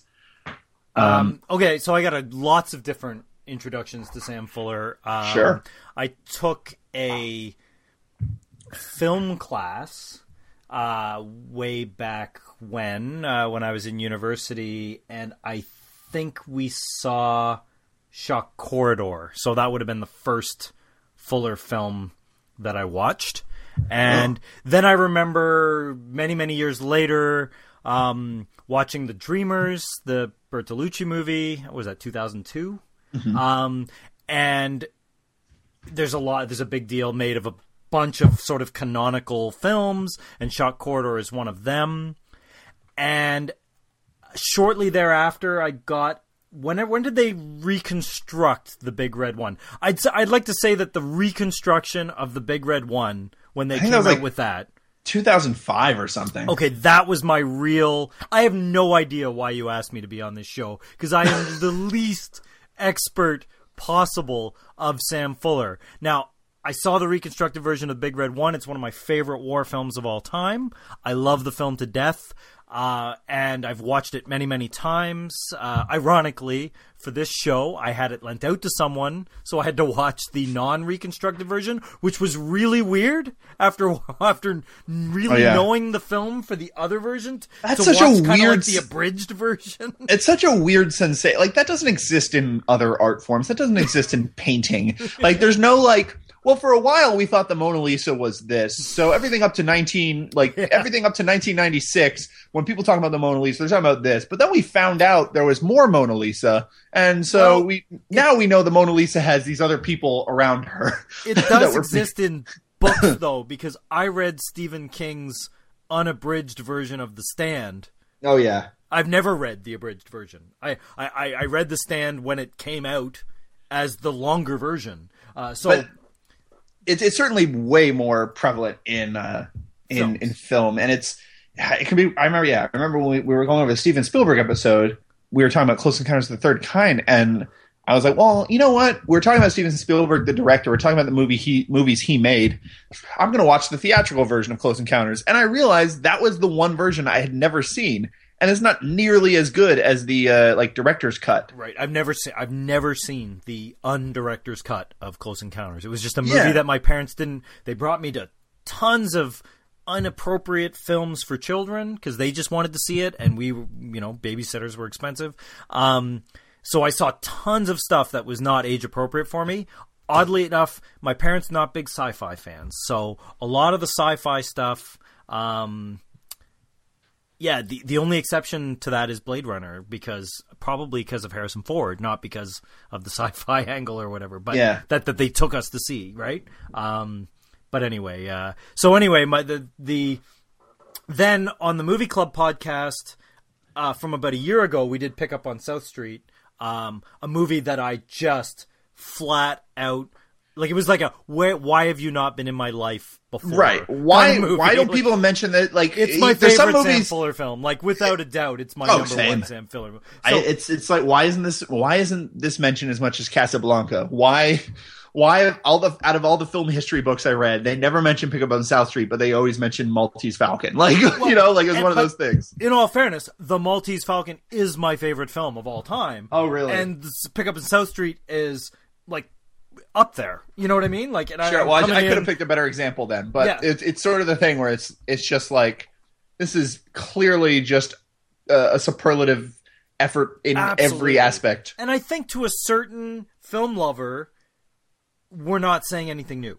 It's just when you think of Casablanca or The Maltese Falcon or even The Treasure of Sierra Madre, if we just want to stay on the Bogart theme, those films feel like they've percolated into popular culture in some capacity, whether it's a famous line from the film or a shot or something.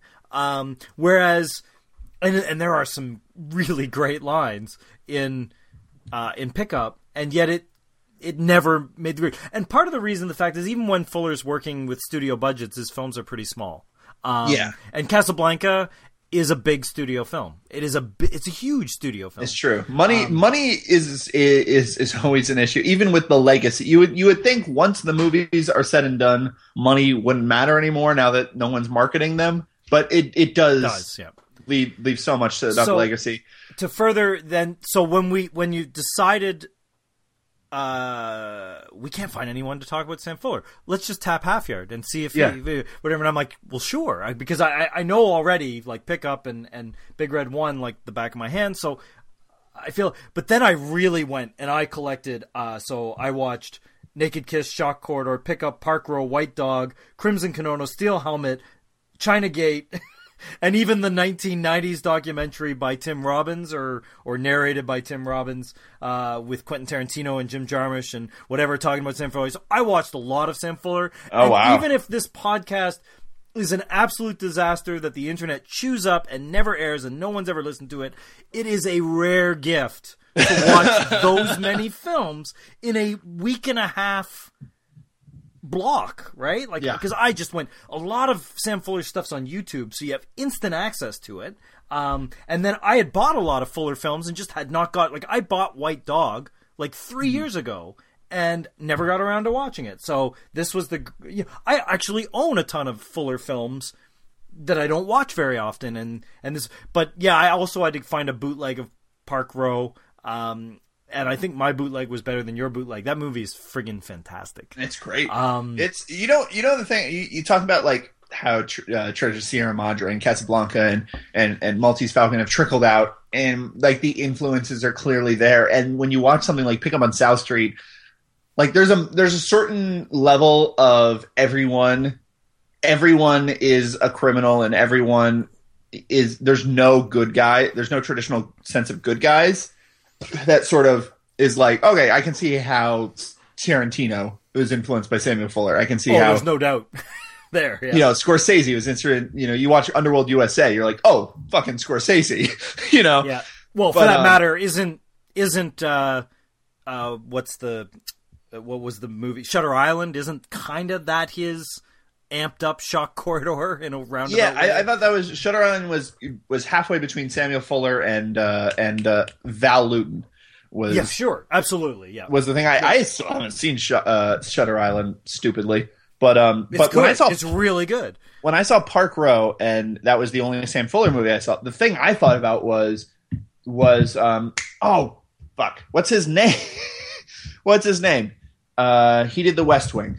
Aaron Sorkin, yeah. Aaron Sorkin must watch Park Row every day. Yeah. Because it is such and this is what it means, see? And we're going to do this, and we're going to do that. It has the long takes. It has the snappy one-liners. It has the fast dialogue. It has the earnest plea that, like, the newspaperman's job is the most important job in the whole world. If there wasn't a newspaper, there would be a Statue of Liberty. Exactly. Well, that's what I love about Park Row. It's a movie you could not make now because it is so bloody earnest. But yeah, and even the fact that the villain is just like a dumb woman, it feels like but a damn sexy dumb woman. Sure. But who learns her lesson, which is kind of pretty sexist. But I feel that Fuller's got a few different modes. Like he's got his crime mode, right? The Pick Up on South Street kind of thing. He's got his almost like a hubris mode. Like where characters are punished, like Shock Corridor. Like this writer's going to go in and get this story and whatever, and he's kind of punished for that Crimson Kimono is a little bit like that too. Exactly. Actually, my least favorite Fuller is Crimson Kimono. Even though it's gorgeous and it's beautifully shot, it's actually one of the best shot Fuller films. Framing the mise en scene, if you want to get all film nerdy, is astounding. But I found the story to be just, particularly the procedural part of the story, to be flat. Like the love triangle's fine, but the procedural story, which I feel Fuller is really good at explaining something to the audience, it almost like too blunt. And then the crazy thing about Crimson Kimono is that when I'm watching it, I'm like, all right, it's an issue movie. It's about interracial relationships, but it's an issue movie from the 50s, so it's not going to age well. But the crazy thing about Crimson Kimono is not only is it super modern in that everyone involved is like, look, no, it's fine. You can like her. Like, there's no fucking crazy racist white character who's like, get that Jap away from our white women. Like, there's no character like that. You want to know the tension I had when watching that movie was, what? Will the studio let the main character kiss white woman. Like that was my edge of my seat moment. Are we gonna put up the end? That's the meta. That's the meta narrative when you're a modern, when you're a meta audience watch is like, oh man, is that Japanese guy gonna get? When they finally kiss, when they get the big sweeping like dolly in like the Scorsese shot kiss at the end, I'm like, whew, because if there's one thing that Sam Fuller isn't. And that's what makes him the most modern filmmaker, is that he's not racist. He is the most non-racist filmmaker of his era. Race is constantly an element in his movies. Like, shit, in Chinagate, the black guy lives. He's the one guy who lives. And he has huge scenes, like Nat King Cole, huge scenes in that movie. He's got the best scenes in the film. Well, so the thing about Crimson Kimono is it gets torpedoed by how modern it is, because it could have been a really good, solid melodrama, like you know, it could have been a Douglas Sirk kind of a thing, but instead it turns into a really minor drama about this guy sort of dealing with his dual identity as being Japanese and being American, and it's like. This is the kind of story that indie movies are made about in 2014. This is the kind of, but because it's so small, and even at one point, the female lead, she's like, I can do this without all the melodrama. I was like yelling at the screen. I'm like, no, you need melodrama. That's what's going to make this movie interesting. Yeah. The movie because is like the procedural, the crime element is so lame in that movie. And it kind of breaks the movie for me. I know you always want the movie to be about more than just the going through the genre motions, but you can't abandon the genre either. You kind of gotta actually write a good crime story, which I don't feel Crimson Kimono is. No, it really isn't. But Pick Up on South Street fucking is. Okay, then let's you want to talk about modern filmmakers. The opening of Pick Up on South Street, where he is picking her purse, he is, he's stealing, he's robbing her from her purse. It's the most pornographic thing I've ever seen in a straight movie. Like the way that the purse opens up and the way his fingers are digging inside, it is so fucking sexual.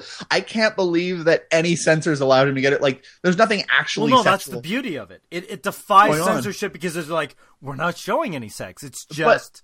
But that was that's sort of the birth of double entendre, is the idea that it's like, okay, the Hays Code, we got to get around that, and then that's sort of. But like but that is the most blunt. Like, I've never seen anything like that's actually literally a man plunging his fingers into a vaginal object. You know what's even better though? What's even better about that is that it happens in public. Oh yeah, like it happens on a crowded train. Oh god, they're just staring at each other and everyone's surrounded. Oh my god. So like the movie already from the opening has the craziest, like dirty kind of energy to it. Well, and I asked this when we recorded on the Movie Club podcast, and I'll ask it again because I watched it 5 freaking times, and so it's silent. The opening chapter, right? The whole sequence is silent, no dialogue. And they get off the train, and the 2, like, FBI guys that are tracking her say something to each other, and I still don't know. The first line of dialogue in that movie, I still don't know what it is. I've seen the movie, like, 7 times, and I've watched the scene 10 times, and I still don't know what the first line of dialogue. If we can take another quick detour, one of the crazy things about Samuel Fuller is, like, his camera, like, for the low budget movies he makes, and even in the as a modern viewer, you're kind of used to what low budget means in modern times. What mid budget means, what high budget, big budget means. But like even in the 50s, you can tell these are low budget. There are little moments where it's like, oh man, Samuel Fuller did not have time to set up a close up, so he just fucking blew up the shot and zoomed in on a character's face, so suddenly for 3 seconds of a shot it gets really super grainy. Yeah. There are moments, and the same with I tried watching 40 Guns, because recently I watched what did I watch recently? Recently I saw The Furies, recently being that I saw The Furies this year, and from then on I was like, all right, any Western Barbara Stanwyck is in, I want to see. I tried watching 40 Guns, and it didn't have subtitles, and I could not make out the dialogue at all. And I wonder if part of the low budget was just his sound recording. It just wasn't as good. Yeah. Well, actually, it's not a problem in the rest of the film. It's just a problem in that one line, which is weird because most films, kind of the first line of dialogue is kind of important. Like you know what I mean? Like in the middle of the film, if something slides by, that's fine. But this is weird and wacky and whatever. I don't know if Criterion, who do like Sam Fuller and have put out a lot of his films out on Blu-ray. I don't have the Criterion version of the movie, and maybe that they've cleaned it up a bit. I watched the. I rented. I actually still go to video stores and rent movies. I rented Pick Up on South Street, the Criterion version. So I watched it with subtitles. Oh, but maybe I should I never even thought to turn the subtitles on. Yeah, that would finally solve my problem. Exactly. I never even thought to do that. I have hearing problems. I watch all movies with subtitles unless I've seen them a bunch of times. But so, Pick Up on South Street, it starts with this dirty energy, and you're sort of in this. It doesn't really. At no point in the first 15 minutes even do you know who the main character is, because you have this woman who she's been violated. She's been robbed. So is she the main character because she's the victim, or is he the main character because he's the one who did the robbing? But then it goes away from him. And then there's the cops, but the cop is he has a dirty past where he just beats up on suspects and Tiger, stuff. And great, one of the best cop names ever. Captain Dan Tiger. And so Mo, the stoolie, the street woman, who's Mo is Thelma Ritter in general. She's got that's my favorite. It's weird because I feel that the cinema of Sam Fuller primarily, it doesn't matter whether it's the Western, the war movie, the newspaper movie, or the crime movie, because God knows he makes in many genres, or even the racist dog movie, the movies about surviving, the movies about survivors. And Thelma Ritter in Pick Up on South Street is the one, I mean, her character is a survivor, but the way she gives up in the movie is at odds with every other Sam Fuller character ever written, and yet I find her the most memorable Sam Fuller character, period. My favorite performance. When I was watching, I'm like, I know her. Who's her? And she's just one of those actresses. It's like, oh yeah, she's in Rear Window. She has the famous part in Miracle on 34th Street where she's sitting outside of Macy's. I don't get it. Right? Yeah, she was uncredited for that role, in fact. Yes, yeah. So she's so great, but the thing about that, her giving up at the end, and we're jumping around, we're obviously turning around the story, but there's a sense of honor to her where no one gets mad when she rats them out, because they're like, well, that's just, we know what her code is. Code of the street. We know what Mo's code is, and we know Mo will sell people out for a certain amount. And you know what? But she's not going, and but she still has a certain. It's not that she'll sell anyone out for $1. She has a plan. She is so concerned with how she is thought that her main goal in life, she's not saving up to get a house. She's not saving up to buy a car. She's not saving up to go on vacation. For a burial. She's saving up so she can have a nice gravestone in the nice graveyard. Right. Which is crazy. Yeah. It's just one of those things where it's her character is set up to die. She's already the most, but she's so fatalistic already, and she's already so, and the fact that she gives that up by not giving in to the villain, and I couldn't tell, because this movie has a weird double. I couldn't tell what the politics of this movie is, because on the one hand, you have the main character, you have the main character Richard Widmark, and he has the amazing line where Tiger's like, "You know what treason is?" And his line is, "You waving the flag at me?" Yeah, his response is, "Who cares? Yeah. Who cares what trees? Are you kidding me? Anything? The Cold War is outside of my world, buddy. My world is are the streets, and these are the corners, and here are the blocks, and that's my world. All that stuff happening outside, that doesn't matter to me. Are you waving the flag at me right now? I love that line. Love it. That's such a great. That's such a fucking just great all-time anti-authority moment. There's one thing, and Widmark is astounding in this movie. Oh yeah. But just because he's a fucking asshole. But yeah. the one thing about Sam Fuller in general is he's not racist. No. He's not any more sexist than the time is. I feel that he's pretty good with a lot of his protagonists are women. We're gonna be talking about Naked Kiss later, and Naked Kiss is a movie that is sort of defined by like keeping it in the context of 1964. You're like, oh, this is really progressive for then, but then you watch it now and you're like, it's not necessarily progressive for 2000. The one thing that Sam Fuller hates, the one thing where he's unequivocal in his bias, is communism. Yeah, like that ain't gonna stand. Like, it doesn't matter. Japanese, Chinese, whoever can date whoever, anyone can do whatever they want to do, but don't be a communist.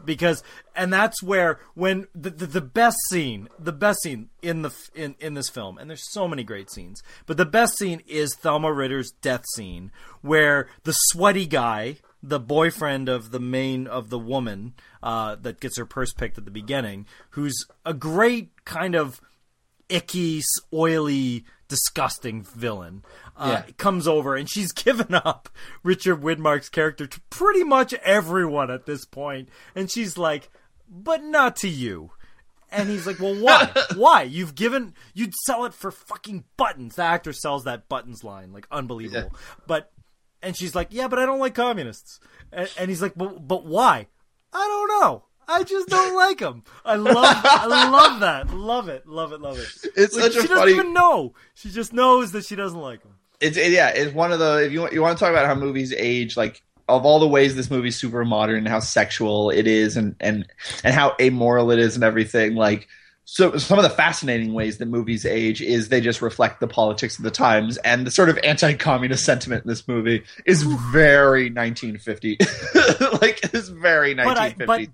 But you also made a very good point that the movie's interesting, that despite how anti-communist it is and the way it all washes out in the end, Richard Widmark's character, who I suppose if you boil everything down is the main character in the movie. I would say, I'm not saying he is the hero, but he's definitely the protagonist, I would say. He is apolitical most of the time. I really do think that even at the end, his motivations aren't political.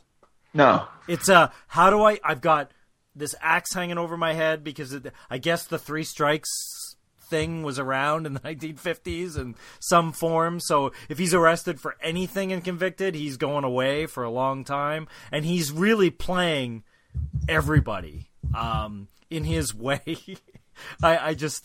He's a great character. He's truly good at what he does, even though he's in a hard place.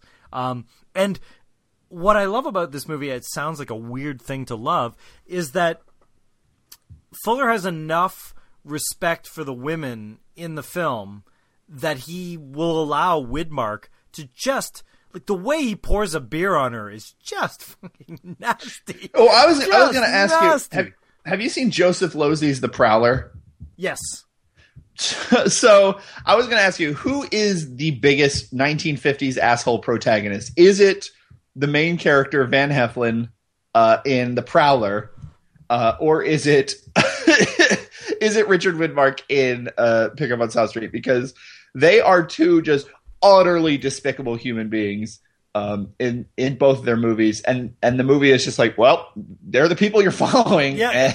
But so deal with it, which is obviously more common now than it was in the 50s. They get the fact that Widmark does have immediate sex appeal. Like, I do buy the weird attraction that the main woman, I can't even remember her name, has to Widmark. There's a lightning attraction. And I feel that the final line in the movie when Tiger said, well, you guys will be in trouble in about 40 minutes from leaving this office. Like, it's not going to work. I believe that that's true. I do believe that the main female protagonist in this movie is acting purely on lust. And I believe that she has a downward spiral of lusting after poor men. So the one thing about Samuel Fuller's movies is the women in his movies, they're usually either older and sexless, like Thelma Ritter in this, or they are sort of helpless and sexy, like Jean Peters playing Candy in this. And she is, I think just the way she's depicted. Candy? Her name is Candy. I feel that in every Sam Fuller movie, the boys are named Griff and the gals are named Candy. Because there got to be about 6 different Griffs. The police chief in The Naked Kiss, the Big Red One, was it Luke Skywalker's named Griff? And the whorehouse lady in Naked Kiss is named Candy. Yeah, and she's named Candy. And yeah. So it doesn't surprise me at all that her name is Candy. Yeah. So I think she is just sort of attracted to powerful men telling her what to do, which is why she's sort of even with if the they communist, punch her in the face and pour beer on her. which is again not a progressive depiction of women by any stretch of the imagination. It's you like have the to, one on area some of level, Fuller, like Tony Scott's True Romance, when James Gandolfini and Patricia Arquette have like a full fist and broken glass fight in the motel room. There is a fist fight between oily communist bad guy and Candy in this movie that is vicious. It's like one take, and he's putting her through. Oh my god! Phone stands. Yeah, that scene. And oh my goodness, does she take a freaking beating in this movie? Let alone her. The room takes a beating. The room takes a beating. Every piece of furniture is broken by the end of it. And yet, like people in Sam Fuller movies, with the exception of Thelma Ritter, she's a survivor. She's beaten to hell, and she's still like, well, you know what? I'm going to pick myself up. Like, Sam Fuller is I think the worst American cliche, the worst thing about the American dream, that as a Canadian or European, you just roll your eyes when you hear, and we picked ourselves up by our bootstraps. Sam Fuller feels like the only guy that honestly depicts that sentiment. Like, when I see that in a Sam Fuller movie, I do not roll my eyes. When Candy picks herself up and says, I've thrown my lot in with this cannon, this 2-bit pit pocket, I fucking believe it. I truly believe it. And I can't think of any other films that I believe that. And I give Fuller full credit for his bluntness, his really like oversimplification sometimes of things. I buy it in a storytelling medium. I buy Fuller's, chutzpah or whatever it is. The main thing I see like Tarantino taking away from Sam Fuller is that it's not just about great dialogue. Like Pulp Fiction, what the characters say is, it was fun to follow. The last episode we did was Tarantino. It was fun to follow that with Sam Fuller and see so many of the same things appear. Like, it's not just about someone having a good one-liner. It's about what these lines of dialogue say about the characters, and it's about deft kind of characterization through this really great dialogue. And like, I think that is just one of Samuel Fuller's, like, even in the movies I don't like, even in some of the least of them, even in Crimson Kimono, like, it's not that everyone talks the same way. It's that they all are defined by the same way, which is the way they talk, which is it's just a very different thing. So it's really great that whether it's Candy or whether it's Mo or it's Skip, just like you really buy them as people, even in a this is an 80-minute movie. It's tight. It's a B movie. It's a B genre movie. It's not high budget. It's not high emotion. It's not trying it. Like, this is the kind of movie that a studio, when they ask someone to make it, they're planning on putting it on the back end of a double feature. Yes, absolutely. But in that context, he's able to create very real characters with very real sort of emotional lives, and that is an extremely hard thing to do, and that's the third thing. That's what Quentin Tarantino did with Reservoir Dogs and Pulp Fiction, and like that's what Scorsese can do, but that's what few people can do because it's all about just. Do you know what treason is? Who cares? Like that is all you fucking need to know. Yeah, that's not just a funny response. There's other things. I get what you're saying completely on this, but there's the other side of things that I love is like, okay, I can picture Fuller saying this. Okay, we only have money to build the bait shop. That's our set.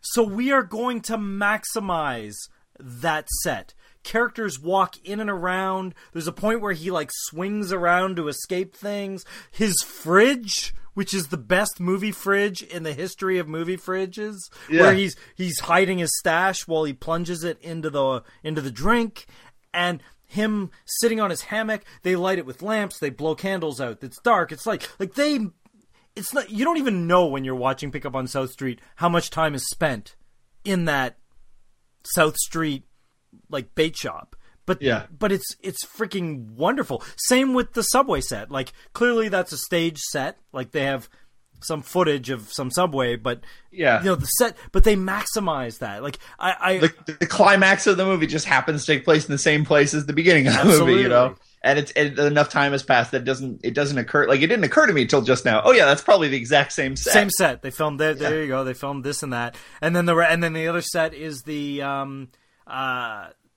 other set is there's Moe's apartment and the police station. But yeah, and they just the same thing happens in a Naked Kiss, where the moments you think you're gonna like cut to courtroom scenes. Yep. All of those scenes that would play in a courtroom in a normal movie, they just play in the same jail cell. And I can tell you this, we'll get into Naked Kiss in a minute, but the scene where she's framed in shadow inside the cell, and then the cop and the madam, whose name's Candy, the cop's name is Griff, are standing outside the cell, that is black and white mise-en-scene par excellence. That is so fucking good. There's a shot in the Crimson Komodo early on where the cops are coming to question like the whorehouse guy or the theater director guy that they were going to put this on, and you've got like a cop looking at evidence, you've got another burlesque dancer who has no reason to be in the movie other than to cut a figure in the doorway, and then you have them under a light bulb being in,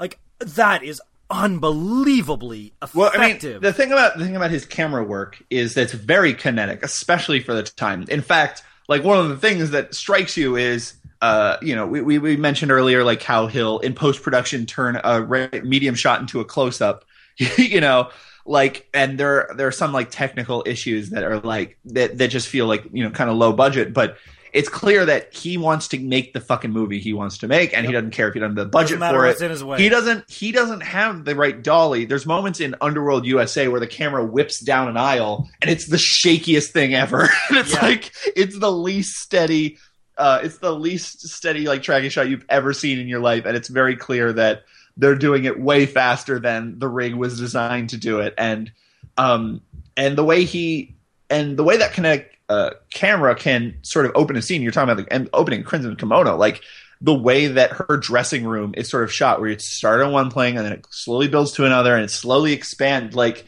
you tell a whole story with a single set, like the way that more people, other people would use a lot of different sets to tell a story. And the other thing that he does is when he's having a fist fight, he doesn't actually move the camera. Like if you look at the fight sequence in Pickup, it's those actors wailing each other into the furniture. The camera's actually still during the fight. So there's this extreme violence going on, but he's going to keep the camera very focused and very geographically sound on the fight. Now he does break that, like in the lurid opening of Naked Kiss, but that's the Sam Fuller that needs the opening hook, right? But normally when he's having a fist fight, Sam Fuller is very clean and clear with what's happening. There's none of this, I'm going to shake the camera up just to give you a sense that bad things are happening. He's very good at tracking shots and long takes and so forth. And I don't know if that's the norm of the 1950s. Like, there's two shots in Pickup on South Street. One where Thelma Ritter's trying to sell her ties to, like, anonymous men as she's walking home. And then another shot of her walking up the stairs. The great struggle of all Americans in Sam Fuller films is embodied in Thelma Ritter just walking up the stairs to her apartment. Yeah. There's something about the fight scenes in, like, I remember feeling the same way. I think Samuel Fuller's fight scenes tend to be more violent, but there's something about the rough and dirty nature of well done fight scenes. Like, there are sometimes you watch a fight scene in, like, an old Western or something, and it's just very unconvincing and it's not very exciting. But, like, I remember the fight scene in the bar at the beginning of Treasure of Sierra Madre, is like this very dirty kind of fight scene where people are falling over things and it's rough and people's hits aren't quite connecting because they're so frenzied and it's dirty. And there's something about those fight scenes. I mean, the same way that that Candy is sort of just thrown across the room in that other one. It's messy in a way that is shocking compared to, like, every other part of a 50s movie in which the acting is, you know, the pre Marlon Brando acting is more, you know, is more mannered, and this and that is, you know, it's everything about, you know, watching older movies when you're more used to modern film is more mannered and stuff. And when fight scenes can be dirty like that, or even even in Pick Up on South Street, even when he's in the dumbwaiter and it's that moment where he just sort of, you know, he's caught, and obviously this is something that Tarantino does a lot, and a lot of crime movies have to do, which is your point of identification is whoever, you know, it shifts. It's not the good character. It's not whoever's trying to achieve something. It's just whatever scene, you know, whoever in the scene has the most dramatic sort of need. That's their So your point of identification when the guy's in the dumbwaiter is the guy in the dumbwaiter, even though he is the villain, he is the communist scum who just beat up Candy, like, so brutally. Like, when you're watching that scene and they're like, all right, check the dumbwaiter. Like, you're holding your breath, like, oh my God, they're going to get him. And it was weird, right? Because you're like, yeah, they should probably get him. The same thing happens in the Wachowskis movie Bound, where most of the time, even though you're rooting, that's right, you know, for Jennifer Tilly and Gina Gershon, most of the time you're like, Joe Pantoliano's is the one about to get caught, and you're like, oh no, is he gonna get it? Like, it's funny that you should bring up Bound, because I have such a soft spot for Joey Pants as an actor. I don't care how much of a scumbag he's playing, and he usually is playing that. I always want him to get away with it. Whether he's Teddy, whether he's whoever he is in The Matrix, whether he's the guy that shouts into the phone at Midnight Run, I always want Teddy Pants or Joey Pants to get away with it.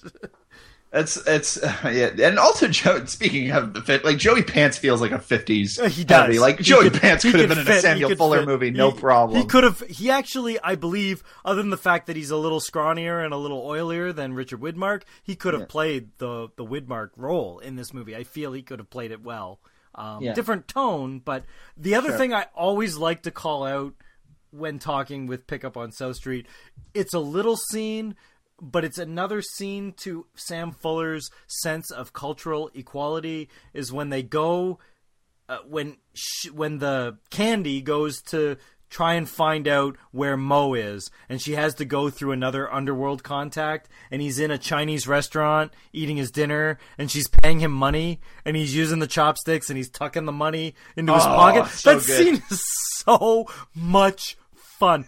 There's no reason that scene logistically needs to be in the movie, but it is so effectively great. Well, that's the key, sort of, when you're watching a really good noir, or you're watching is the scenes that you've seen a million times, where it's like, all right, like, we know that the guy that they're talking to is not the culprit. He's just another dude. Yep. And you know they just want to get information out of him. And you've seen this scene in a million cop movies, a million noir movies, every kind of movie. And, you know, any genre film is going to have a lot of these, just because it's necessary for exposition and stuff in the plot. But like the thing about Pickup on South Street is every one of those scenes has a game like that running. Like when they're first talking to Mo and she's using the ties as like a metaphor for what she thinks of this FBI guy and what she thinks of the cop that she's used to dealing with, and like all like their game, you know, in sketch comedy, it's called Find the Game, which is you try to find like the game that your characters are playing that the audience can pick up on. And it works really well in screenplays as well. Is if there's a sort of a running thing, you can deliver exposition and it will go down like it's a spoonful of sugar that helps the medicine go down. And that's something that Samuel Fuller is just amazing at Pickup on South Street. Yeah, every scene of like, even when they're talking about, you know, like the standard, like the microfilms and this and that. Even the scene when he goes to when someone goes to the library, don't they? And he plugs the microfilm into the thing or whatever. That's such an interesting like deter. Like that's even such an interesting choice of where will he hide this microfilm he has. It could be in any box hidden anywhere, but he hides it in the library with other microfilms. Like, yeah. It's such an interesting choice. This movie's really great at that. So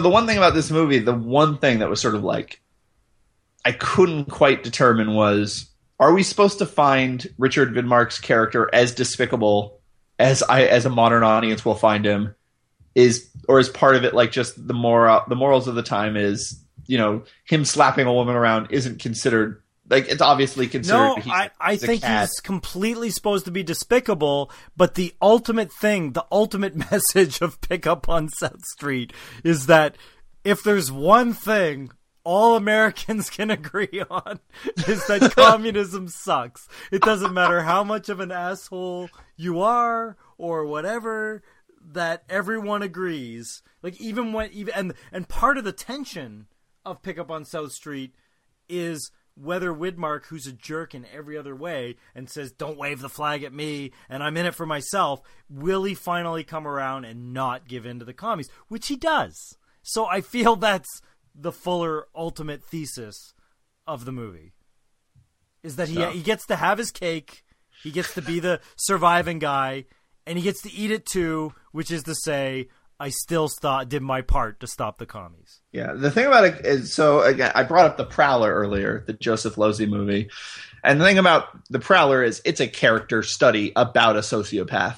And this is a genre crime film in which, like, I don't know if I'd call Richard Widmark a sociopath in this, but like, this is him just being a portion of it makes it harder for me to it makes it hard for me to figure out, like, so is this intended just to be a really gross, like just a uncomfortable part of it, like the same way, you know, Tarantino has like just characters, like the point of none of the characters in Reservoir Dogs, the point is that they're racist and therefore they're bad, but there's just casual like slurs just being tossed around left and right in Reservoir Dogs, and it's just sort of adding to the flavor of, oh, you're in a dangerous territory. And it can be hard for me to distinguish between, like, how much of this does Fuller believe and how much of this is, like, is he actually kind of sexist despite his other progressive ways, or is that ending supposed to be as, like, horrific as it implies? I think it is. I do think when the cop... I do feel that in a way... Fuller in this movie. I don't know if the actor who plays the cop smokes a cigar. I feel like that's Fuller's clue as to who he is inside the movie. Who's smoking the cigar? Whoever. That's kind of, to me, when you watch. That's an interesting reading. When you watch this many Fuller movies back to back, you realize, like Tarantino's world, where there's certain like fast food franchises and brands and things that are not real brands, but they're brands that exist inside Fuller's world. Like, someone is smoking Park Row cigarettes in one of the films. I can't remember which one. And Shock Corridor is playing on the movie screen in The Naked Kiss. And there is always someone who served in Korea or World War II or in the Big Red 1 infantry. Like, even at the beginning of on the subway, there's a guy in a military uniform that has a Big Red 1 patch on his thing. In Naked Kiss, that sergeant dude, like made out of like the dead sergeant. His uniform is in there. Of course, he's got a big red one patch. Even if you look at Griff's, the cop in Naked Kiss, his plaques from he talks about he served with Grant or whatever in the war. One of the plaques has a big red one on it. I mean, it's astounding how connected all of... It's true. Because he writes all of his films, and he has his things. Like, even to the point where he will mention the German writer or whatever, Goethe, in many films. Midnight Sonata by Beethoven is That's true. That's in several films. Falconeau is mentioned, the concentration camp in the Czech Republic, or in Czechoslovakia at the time, or whatever, is mentioned in many films. Even the line, Angel Foam, it goes down like liquid gold and comes back up in dynamite, is used in both Naked Kiss and in Park Row. I mean... Oh, really? I don't remember that one. It's amazing. That's how funny. many elements in his films are reused. It's the thing about Fuller, like, you know, he makes a Western, he makes a social drama, he makes a war movie, he makes a crime movie, he makes a Navy movie and a submarine, he makes this, he makes that. But what sort of that is sort of like something that separates him from any number of directors of that time who just consider themselves workmen. You know, any number, sort of the Howard Hawks of the era, is that they all seem to exist in the same universe, and like they all seem to have his stamp on it, and like there's always a Japanese American character. Yeah, and someone will go, I'm gonna call you my Ichiban. You know what that means? Yeah. and then the other character responds, yeah, my friend. Of course I know what that means. I'm in a Samuel Fuller movie. I know what Japanese phrases mean. Absolutely. Yeah, they're like, it's not just the Griff Candy thing, which is extreme. And then there will always be people that mention Copy Boys. Oh yeah, and it was astounding actually how many things in watching all of these films back to back. I'm like, oh my goodness. I wonder how much of that is his personal experience and how much of that is. When I'm watching a movie by Samuel Fuller, I'm thinking about how much of that is his experience as a newspaper man, because other newspaper men, you know, of the era were like Billy Wilder, who has a lot of this similar. Yep. He has a similar cynicism. He has similar, you know, way with a one-liner. He has similar deft characterization. Yep. You know, Val Lewton had, you know, the producer. He started off in newspapers, and his work is often very. You know, his work, the characters are very important, and the complex characterization. Like, I wonder if you could get a list of all of the people of this era who used to work in newspapers, and you could find a connection. And but Fuller's unique in that he started out as a copy boy and worked his way up to reporter, and then parlayed that into author, and then went to a couple wars voluntarily, and then parlayed all of that into filmmaker. It's pretty fascinating, and you can see. Now, I've not watched. The one gap I have in Fuller is that I've not seen any of his westerns, both his work on TV and his, like, you know, 40 Guns and and you know, he's got a half a dozen of westerns in one. I couldn't finish 40 Guns. Introduces so many characters in every scene with so many subplots. I was like 45 minutes in, and I couldn't tell what the main plot of the movie was supposed to be, and it was very hard for me to watch. I'd love to go back and, you know, it's not a long movie. I could get through it, and it might be like White Dog, which maybe we'll talk about later, a movie that the beginning belies a strong end. Right, or when it comes together. The one that I've heard is his best Western is Run of the Arrow. I just never got a copy of it, so I didn't get a chance to watch it. And so I said, okay, I'll just leave, and I never saw I Shot Jesse James, his first film, either. So I'm like, okay, I'll just leave the Westerns off the table for another day. Yeah, so... Let's move on to The Shock Corridor. Sure. I want you to tell me why you love The Shock Corridor. I'm not a big fan of Shock Corridor. So, oh no, okay. So I'm sorry Shock to disappoint was such you. It was a very hard movie for me because that was the one that you hear about all the time is Shock Corridor, and And going in, I was expecting, to really care about the characters and stuff like that. And then it quickly reveals, that's not really what it's about. The reality of the movie plays very fast and loose. Yeah. With mental institutions. It's clumsy. It's very clumsy. The plot of I'll solve this murder by talking to these crazy people, and the way I'll get information from these crazy people is the exact same every way. Which is I know that's 10 minutes where I'll 10 minutes where I'll be their friend, and then there'll be like 12 minutes where they give a monologue. They just become lucid for no reason. Yeah, they become lucid for no reason. They give a monologue about what's ailing them, and that monologue will vaguely reflect something that's wrong with America in the 60s. And then they'll spit out 2 sentences that give me a piece of the puzzle I need, and then they'll go back to crazy. And it's very tedious to go through. I want to come to, actually, of all people, Armand White. Who has one of the best descriptions of Sam Fuller. He calls him a venerable pulp didactic. Yeah. And I feel that this Shock Corridor is the epitome. Oh my God. That. That's my least, and to be honest, that's my least favorite thing about Samuel Fuller movies is when someone stops the movie to give a monologue.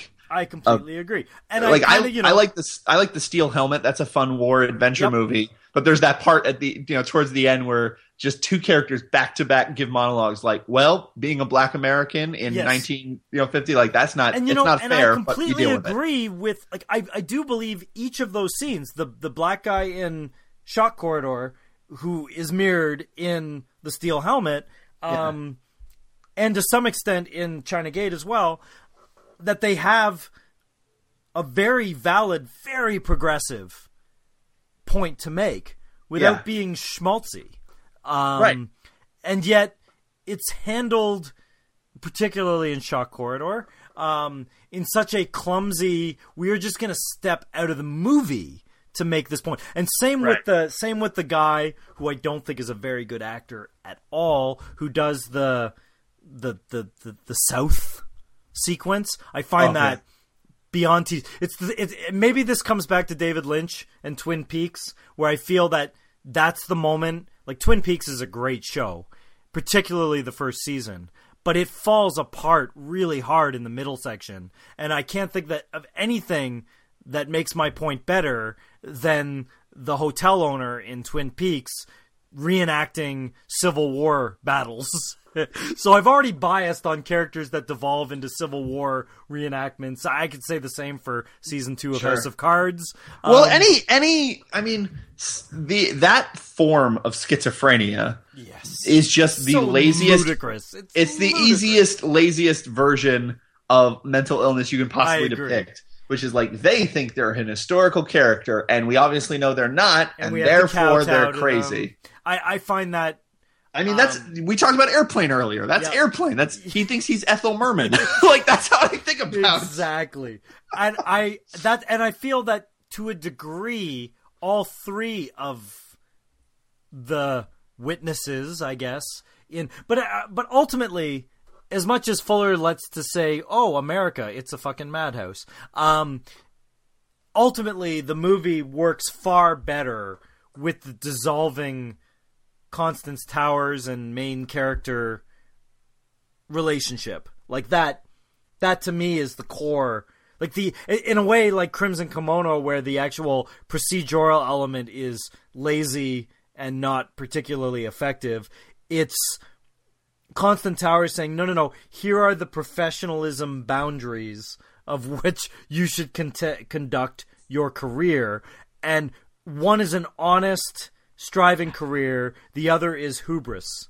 And ultimately, the watching the main character swallowed up by his own hubris. And this is where I say Fuller is in this mode. It's a totally different mode from Pick Up on South Street, where he's going to punish his characters for being this hubristic. And I feel that's really the movie.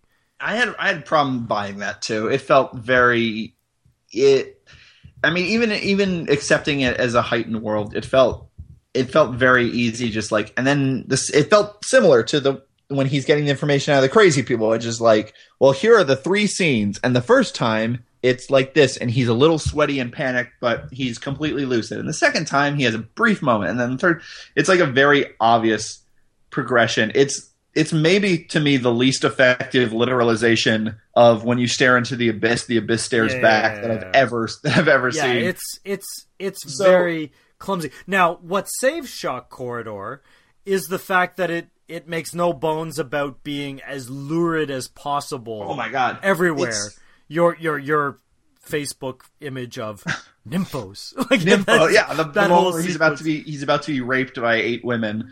Like, that's crazy. Like, but also all the Lady in the Radiator moments. Sure. In this movie with Constance I didn't even connect that to Razorhead. That has to be. Like the way she literally dances on him while he's suffering, and while his embodiment of her is 180 degrees. This is the whole he's blind to everything. Like the main character in Shock Corridor deserves everything he got. I feel way more for Jack Nicholson's character, who uses the mental institution as a dodge to get out of his prison sentence. I buy that way more, and I have way more empathy to that character in the Milos Forman movie than I do with this guy, who from moment one is a dodge. Like, the opening scene of Shock Corridor is not what it is. Like, you think it's a real scene,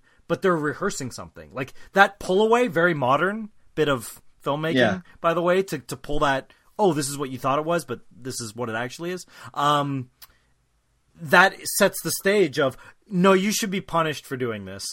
And I feel when he finally, like, when it starts raining and he's wrecked as a human being, and it's the end of a Twilight Zone episode, that he deserves it. Like, I don't feel any remorse for that the character got to this. In fact, I feel angry at Constance Towers' character. She's way better in The Naked Kiss than she is in this, by the way. I feel bad that she even likes this guy. Like, I feel like, how low are you for even liking this guy? Yeah, this movie for me is, if this, like, given no context for this movie, I probably would have walked away being like, whoa, that's a crazy, hilarious, weird movie where every scene is weird and different, and there's always something strange going on, and it doesn't come together as an actual thing, but there are so many fascinating aspects to it, and just unexpectedly lurid moments, and you would never expect someone to be talking about having a hair fetish in a movie that looks like this and from this era. And like, even the idea of a fetish is like crazy to talk about. And although I don't think it's definitely fetishes fully were everywhere. They weren't dealt with publicly in the cinema. Yeah, to see it talked about in a movie like this, but coming off of Pickup on South Street and coming off of so many other movies in which, even something like The Steel Helmet, which is not a perfect movie by any stretch of the imagination, it's fully invested in its characters and your empathy towards these characters and stuff. Like, Shock Corridor is very disappointing. Let's just say this. And he's the third kind of witness in this movie. Anytime Sam Fuller decides to make a movie with Gene Evans, that's a good thing. Like, he's the head newspaperman in Park Row. He's the main soldier in Steel Helmet, and he's the military guy that's been reduced to a child in Shock Corridor. And my goodness, do those guys work well together. I didn't realize that was the same guy from Park Row. He's a chameleon. He's a bit of a chameleon. Sure. You don't buy him, and you don't buy, like, looking at his newspaperman and his soldier in Steel Helmet and Park Row, they're totally different characters. And then you look at his kind of broken down, kind of pudgy scientist guy in Shock Corridor. It's easy to... He's like Tom Hardy. It's very difficult to understand that it's the same actor in each of these films. I mean, Park Row came out like, what, a year after Steel Helmet? Like, it's the sort of thing where you are like, when you watch a movie and then you see a movie from a different era when they've aged and suddenly they weigh more and they have a different personality and they have more gruff to them. But Park Row and Steel Helmet were a year apart. And he's skinny in the one and with the mustache, and then he's like sweaty and curly and kind of pudgy but gruff. Or griff, as the case may be. Sure. But so I don't know. There's probably smarter people that can say smarter things about Shock Quarter than me. I've seen the film 3 times. I feel I've given the movie is due, and I do agree with Jim Jarmusch when he says that Fuller's films have always been about America as kind of a lie. Even though Fuller loves America, he loves exposing its contradictions, and he's basically saying he's like a tough love on America. He's like, America, I'm telling you this because I want you to get better. Yeah. So his newspaper man who's punished, I feel, is that way. Every time he has a black man talking about racism in America, I feel it's much richer with the character in Steel Helmet who's saying, I fight for America for these reasons. And there's direct precedent in that. Oddly enough, if you look at George Takei's TED Talk from like 3 weeks ago, where he talks about in World War II how all the Japanese Americans were interned even though they were just citizens and had been citizens for many years, and yet they put a whole battalion of Japanese Americans together, and they were the most decorated battalion in the entire United States in World War II for what they accomplished. And they were pulled out of concentration camps to fight for the country that put them in concentration camps. That's insane.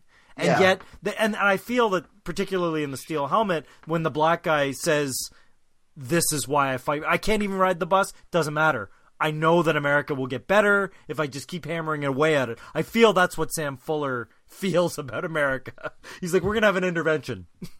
Sure, And the other thing about Sam Fuller is about these movies, and to go back to sort of how things age, a movie from 1963 having a black character, sort of very earnestly and frankly talk about sort of self-hatred that came from integration, and just like, it's not a matter of, well, there's segregation, and then once segregation was done, then everything was back to normal, which is the way Hollywood loves to depict things, which is just like, it's like, well, once slavery was done, then slavery was done. And I mean, that's one of the things I loved about Django Unchained, is that it depicts slavery as like a state of mind, as an institution, not as a person owning another person, you know? Right. And like this, and, you know, so to have in 1963 a film in which he's talking frankly just about like the stress that was put on him to even do such a, like, and that's why he's this moment that is sort of could even be depicted as like, oh, that's a victory moment. No, that's not a victory moment. That's massive punishing stress. Yeah, that's so progressive for 1963. You watch it 50 years later, you know, you watch it 40 years later, 50 years later, it's just not the same, and it's hard to you know, you have to put yourself in the mind, but I believe you can boil it down. The one thing I love about me not coming in as an expert in Sam Fuller films is that they're all right there. You don't need to really dwell too hard to get where Fuller's coming from. I like the fact that he's blunt and in your face about things, but I think that the formula for Fuller's characters are, if you're an honest survivor, if you've been put into a hard situation and maybe you've come to a hard place, Fuller still loves you if you're honest in your survival. Even if you're lying, like even if you're lying in the sense of this guy who's like taking on this white supremacist thing, you still have empathy from him. But the reporter, the main character in Shock Corridor, does not come by his survival honestly. He's gaming the system. And Fuller doesn't like folks that game the system unless they're on Skid Row. Like Widmar can do it, Ritter can do it. That's an honest gaming of the system. But what the main character in Shock Corridor is doing is completely selfish and not surviving, and he will be fucking punished mercilessly. Well, I guess my bigger point is a significant portion of the power of this movie when it was released, when it was made, was that he's saying these things that were shocking at the time. Right. And he was saying these things that weren't being said at the time. And that just isn't the case anymore. And so watching this as a modern audience member, it just doesn't have the power that I imagine it must have had back then. Fair enough. I guess. I still think it's shocking. I still think it's shocking to look at not the Dixie character, but the KKK character is. It's still. Those are still potent images in 2014. Yeah. No, it's true. It's just not quite the same. And there's something about it's the same way. This is the same reason why I love The Counselor, the Ridley Scott movie from a couple years ago. Is there's something highly pleasurable in a movie that is being very obvious. Like it's so hammering you over the head with what it's saying. And I kind of like that. I feel Lars von Trier is endearing to me as a filmmaker because he's so blunt about these things. Uh-huh. And I do think in a way I would love to be, I wouldn't even want to be at the table. I'd want to be sitting at the bar listening to Von Trier and Fuller have a conversation about what America is. That to me would be pay-per-view main event television. I don't think it happened. I know there's a kind of a moment in Perrault Le Fou, the Godard film, where he actually casts Fuller, but then he plays it safe and just says, "Tell me what cinema is." That to me is a much safer thing than saying what America is. And sure. I would love to see, because I know Godard, I'm sure, had his thoughts on, the French and Americans, even though they've bailed each other out on various points in history, they're at odds with each other still in worldview. And I just like to see those things come together. But I do think that Shock Corridor still has, it's more a didactic movie than an empathy movie. It's very telling you what it is rather than making you feel what it is. Whereas I feel Pick Up on South Street is the opposite. Right. I prefer more the subtle opposite. because of it. Yeah, I agree. And then if you want to go into Naked Kiss, not even sure where that movie is. Naked Kiss, I love it. Kiss is a wonderful place in between. I was worried after seeing Shock Corridor. It's the happy Oreo center of Fuller. I was very worried after Shock Corridor that was sort of what Naked Kiss would be. But Naked Kiss is kind of a really good movie. Again, it's a great movie. Progressive for the time, but looking at it now as sexist as all hell. Yeah, as a feminist in the 21st century who supports sex workers' rights and everything, it's very slut shaming and all that. But like just the way the story is told is, for me, the key difference is it's just as behind the times compared to now and ahead of the times when it was released as Shock Corridor, but the way it does it is just telling a story with a really good character and just constructing this really fabulous melodrama. Well, and if anything, if you ever want to make the point about the 3-act structure in cinema, this is a good movie to show. Act 1, prostitute comes to town. Act 2, prostitute becomes nurse. Act 3, prostitute is called on her past. Like it's I feel it's 90 minutes and there's an even half an hour to each story. It's like 3 movies. But they all boil into one.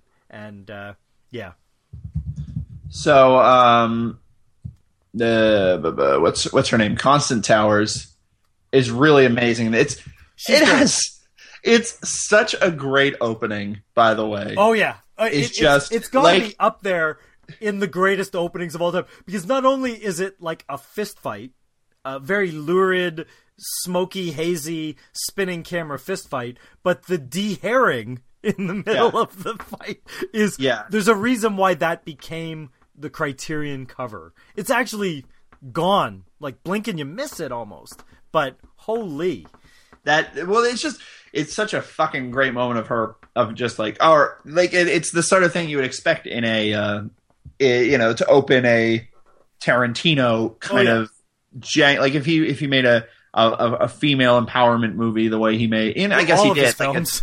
Well, sure, but like it's just that great moment, and she just kicks his ass, and she takes only the money she can, and called him a fucking parasite, and then she puts her wig back on in the mirror and puts on her makeup as the credits. In a way, it's fucking hardcore. In a way, Jackie Brown is kind of kissing cousins to Naked Kiss. A little bit. Like that woman down on her luck, has her past, trying to figure things out. Like that. Now, Jackie Brown doesn't get burned in love in the same way that Shock Corridor does, but both have their characters entering the frame during the opening credits and exiting the frame in the same, like, I'm just moving on kind of way in this movie. But yeah, there's one thing though I want to say, in the sense that if Fuller hates communists, he also hates pimps. And it doesn't matter what gender they are, because there's two pimps in this movie. One of them, of course, named Candy. And both of them are mercilessly punished by Constance Towers' character. Yeah. There's so the thing about The Naked Kiss is that, to me, Naked Kiss is the ultimate argument against the Shock Corridor. Actually, like, to me, The Naked Kiss is the ultimate argument against being didactic as a way of exploring themes, because The Naked Kiss sets up a brilliant, like, it's a plot. It's all through story and plot and characters and events, but it sets up an audience realizing that that a woman can, once she actually gets in the jail, she's accused of murdering sort of the town benefactor, who she insists, and we see is a pedophile, but no one believes her because he's dead and he can't, and he admitted it to her right before he died. So she has no witnesses. So she's in jail, and you have all of the events of the movie before that. People talking to her. It's like all the people she pissed off. They all come in to talk about why, to go against her character.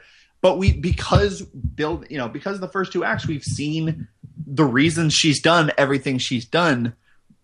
Like, you see why nothing the cops do is particularly unreasonable. Like, it's all like if the cop. Well, oh, I'm sorry. Okay, this is not how you handle, like, when they bring in Buffy or Buff or whatever to talk. You do not have the madam standing right there. But it's I guess what I'm saying is, like, a lot of movies, they can stack the deck by having characters just not believe. Like, that to me is always frustrating. Like, for example, I recently saw The Hitcher, and then The Hitcher, it's a guy being framed for murder, and the cops just don't believe him. And it's like, well, what he's saying is reasonable. Like, a reasonable person would look at the confluence of events and be like, this kid is not a murder. Like, what's going on? But the cops are just like, no, we don't believe you. And it's just easy. Whereas in this, like, she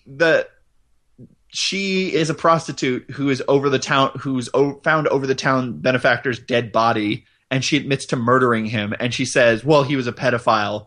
Like, anyone's first response would just be denial. It would just be like, just go into a state of particularly when you're the war hero buddy of that guy. Exactly. But the reason that all of these chips are stacked against her is because of her past that has nothing to do with this story, and his past. It is sort of a tale of two pasts. Yeah, he's the philanthropist, the hospital guy, the war hero. She's the prostitute. Yep. So what it does is it dramatizes how people are judged for their past and misjudged for their past, and why you shouldn't judge people based on things they've done, only by things they do and who they are. And she makes a great comment in the thing, though. He's like, man, they sure throw up statues quick around here. Yeah, exactly. That feels like an Our Town kind of moment, because she had a long history with the hospital. And many people, when they watch Naked Kiss, go, well, how the hell did she go from no past, like she doesn't even have a last name in this movie, to working in a hospital. I feel the movie does a really reasonable job of articulating. She's not a nurse. She's a nurse's assistant. She's just basically coming in as a care worker, which in this day and age is still the one job you can get with a high school education. I feel they really do a good job of that. This coming from Samuel Fuller, who worked himself up from a page boy to absolutely a reporter to this. Like, it's not hard to believe, like, he has lived the story of someone coming in on an entry-level position with no qualifications and then suddenly becoming sort of the one all the children are singing to and stuff. If the one thing in this movie that dates this movie is there's two shots and they're both egregious and they both should be cut from the film. And because they just beat you over the head in the wrong ways. I like when Sam Fuller beats me over the head in the right ways. This is the wrong way. There's a scene where she walks off the bus.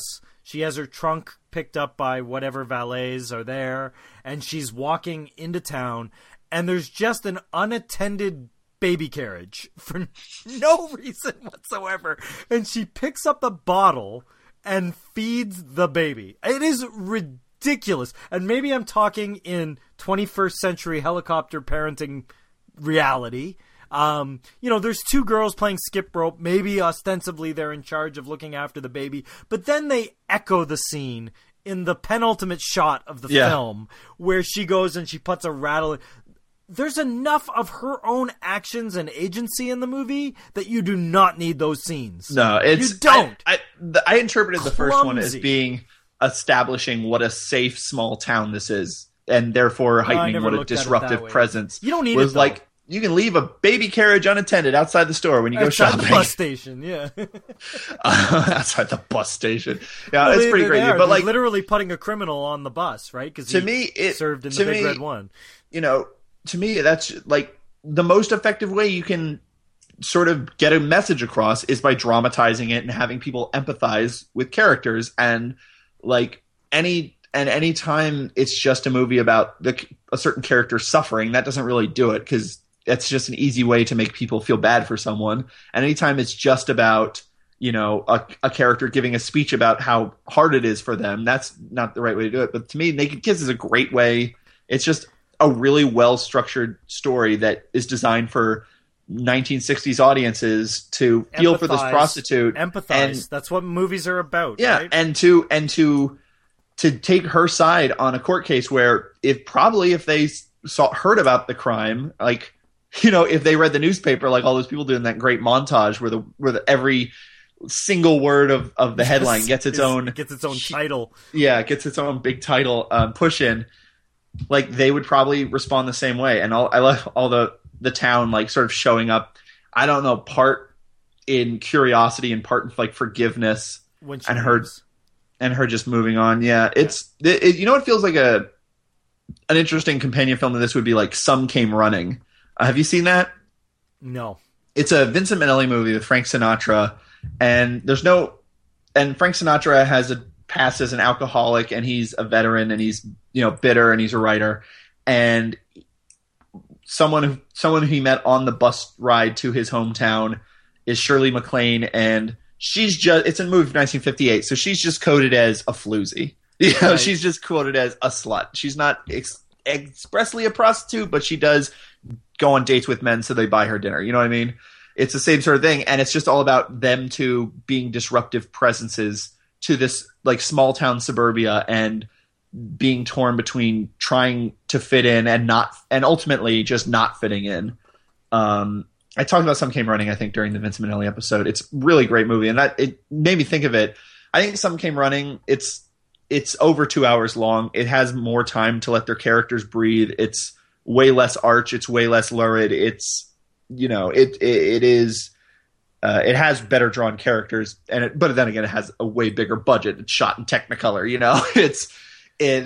but the Naked Kiss is such a great down and dirty version of that kind of story, even down to just like the luridness of having the word abortion in the movie. Right, like, right. There's a lot of those scenes. Even if it's a sort of almost a pro-life sentiment of like you're not having that abortion. I know. Like, here's like just saying the word abortion in a movie from 1964 is groundbreaking. But so the sequence, the opening credit sequence of her fixing herself in the mirror.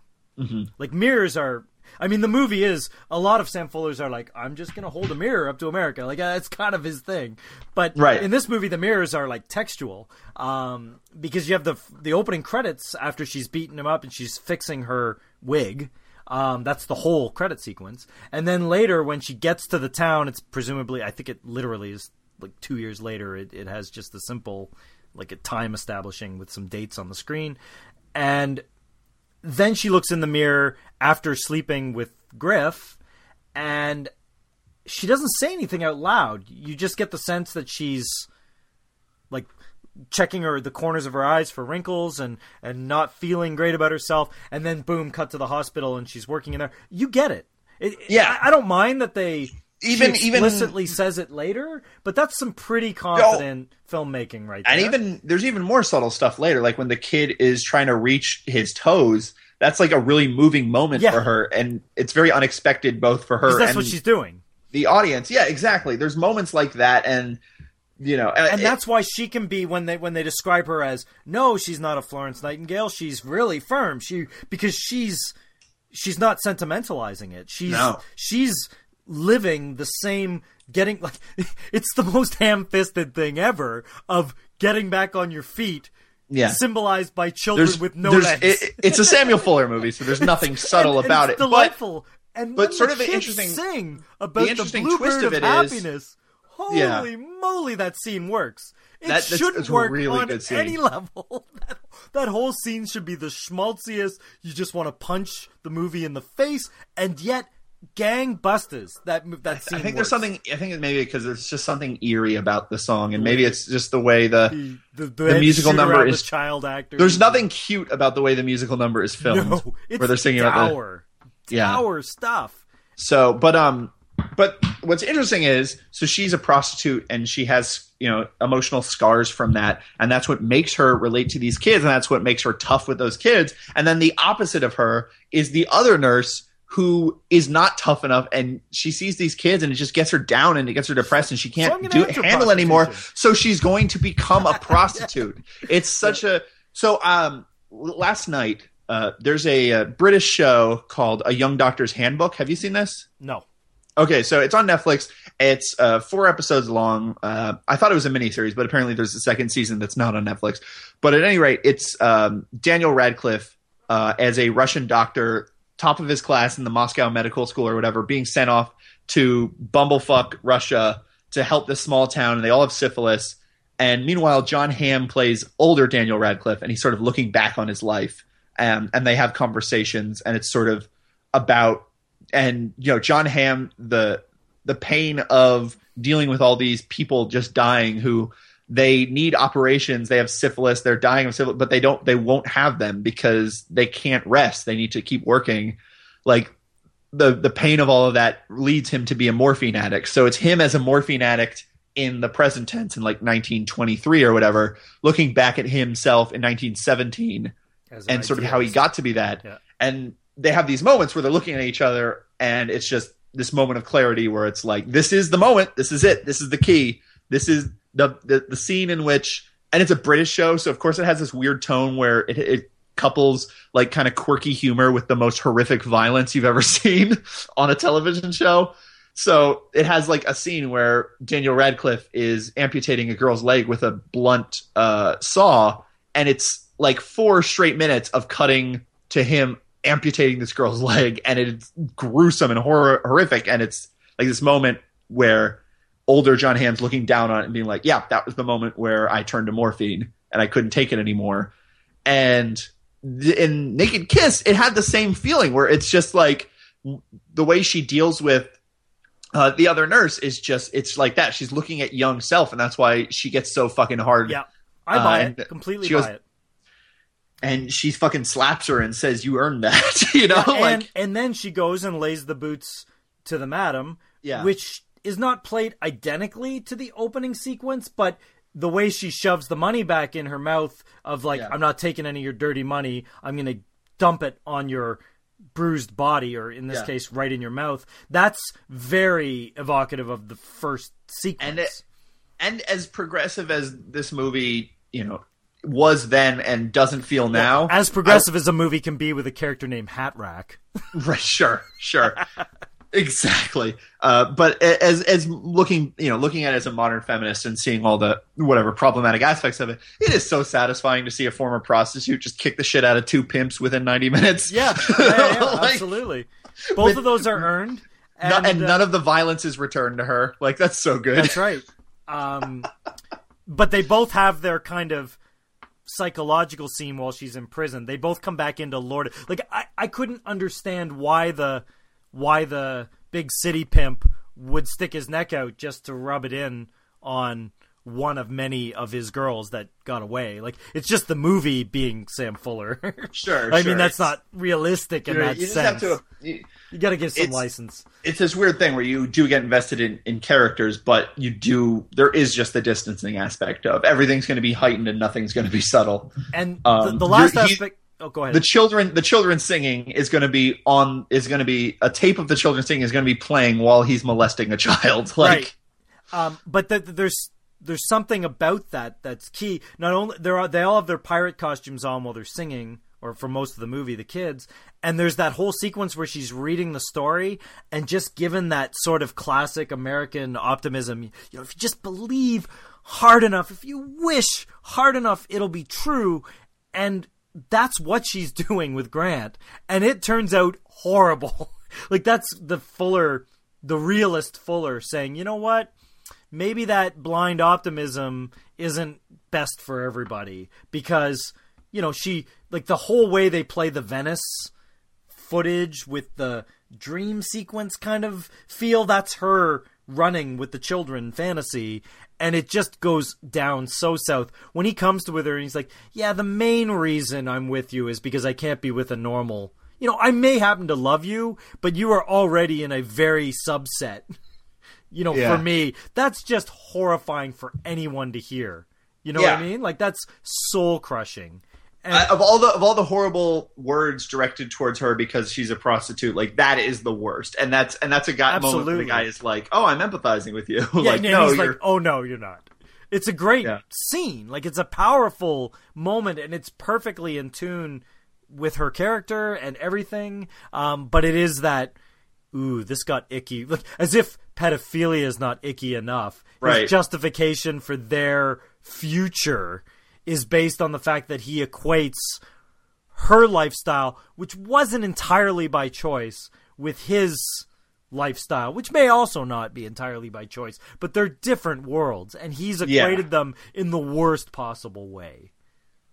Yeah, it's a really horrific moment, and that whole sequence is dazzlingly shot. Like, that is, it's all close-ups and just hints of the phone coming down and the veil of her the veil of the fucking wedding dress she was going to have to marry him going over his face, and it's all very coded. Yes, it's really great, and that's all kind of the Fuller's syntax so of this. Good. That's the syntax of this movie, though. When she's out of her mind because shit just got real, that's when they give those crazy, no background, crazy close-ups. And I must say, the casting of this movie is interesting.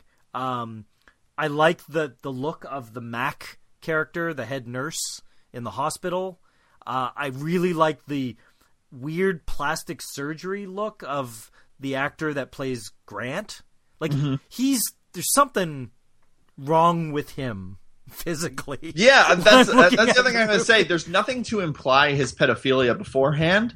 But the moment it comes out, you're like... But the moment it comes up, I'm like, oh, yeah, there is something fucking wrong with that guy. Like, it's like he's wearing cellophane on his face or something. Yeah.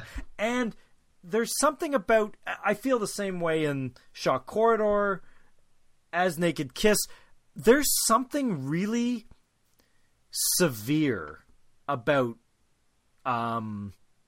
Constance Towers' look. Like, I buy her in both of those roles because she's not the naive pretty girl. She's got an icy blonde feel to her, but she also has this severity. And if you look at Constance Towers now, I mean, she's, I don't know, done like 20 years on General Hospital or something. At this point, she's aged into the brilliant Maggie Smith kind of look.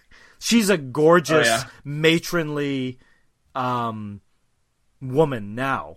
I think she's one of those, like, almost, it sounds horrible to say this, but older than her years. And I don't mean that she's not physically beautiful, because she is. But she has a severity that someone like a Jennifer Connelly or I'm grasping at actresses that they don't have. You know what I mean? A more angular kind of look. I agree. Which makes her an okay choice for Shock Corridor, but a perfect choice for Naked Kiss. Yeah. And she gets all the acting. Like, she has a lot of moments where she could break the movie if she wasn't perfect. And she never stumbles once. Even when they give her a clunky scene, like talking to the military uniform, she doesn't get crushed by it. No, that's true. And again, it's a story that, you know, I like the idea. I mean, it's a pretty common pulpy story of, like, an innocent town and then sort of a disruptive element coming in and revealing so much about all the characters. Mm-hmm. But Blue Velvet, certainly. I mean, Otto Preminger did Fallen Angel, and that's sort of about a guy who wanders into town on a bus. Some Came Roaming, also a guy wandering in on a bus. It always comes in on a bus because that's sort of the cheap and disreputable way to travel somewhere. I think a bus almost cinematically implies, like, aimlessness. Like, oh, this stop is as good as any. Well, you know? the train is actually the hopping the train that They Live opening is the one rung lower than that. But yeah, I agree. So, or I guess you could talk about Kirk Douglas and Ace in the Hole, where his car's being towed into town. But exactly. One of the great openings. So these kinds of movies about these disruptive characters, you know, are not rare even back in 1964. But the thing about this is it having empathy, it not being about, like, a sociopath, it being about a character who's disruptive without wanting to be, and having, you know, empathy for her, and it being a female character is a really cool sort of flip. You know, where it's often like a man taking advantage of the women there and taking advantage of the yokels and everything. This is the opposite, where it's someone being taken advantage by the yokel. This is more a Dogville story. And it fully is in line with the Sam Fuller Code, because Constance Towers wants to get better, wants to be the survivor, is still punished and still surviving. That's why the little girl is playing outside her prison cell and she gets vindicated. Because if she was in there in some sort of personal hubristic sense, then she would be punished, like Shock Corridor. But that's not the case here. So, Is there okay, so one thing I want to ask real quick, because you saw Big Red One, you've seen White Dog. What is Samuel Fuller's? I saw White Dog, the first 20 minutes of White Dog, and you should really watch. White Dog is excellent. Sure, I still have it on my computer. I'll give it a shot, but the first 20 minutes look like a TV movie to me. Does Samuel Fuller, his movie shot in color, do they have the same sort of look as his black and white, or they look drastically different? Or well, I feel like, I mean, it was hugely shocking to me to be watching Shock Corridor and Naked Kiss and Pick Up on South Street and Park Row, and then to watch China Gate, because China Gate's like 2.35 to 1. Like, okay, widescreen, and I mean, there's the opening shot of one of the opening shots of China Gate is like using the widescreen to pan up the main actress's legs. Like, I mean, when they say snakes and trains are the only good uses for widescreen, they should also say gams, because that shot is intensely amazing.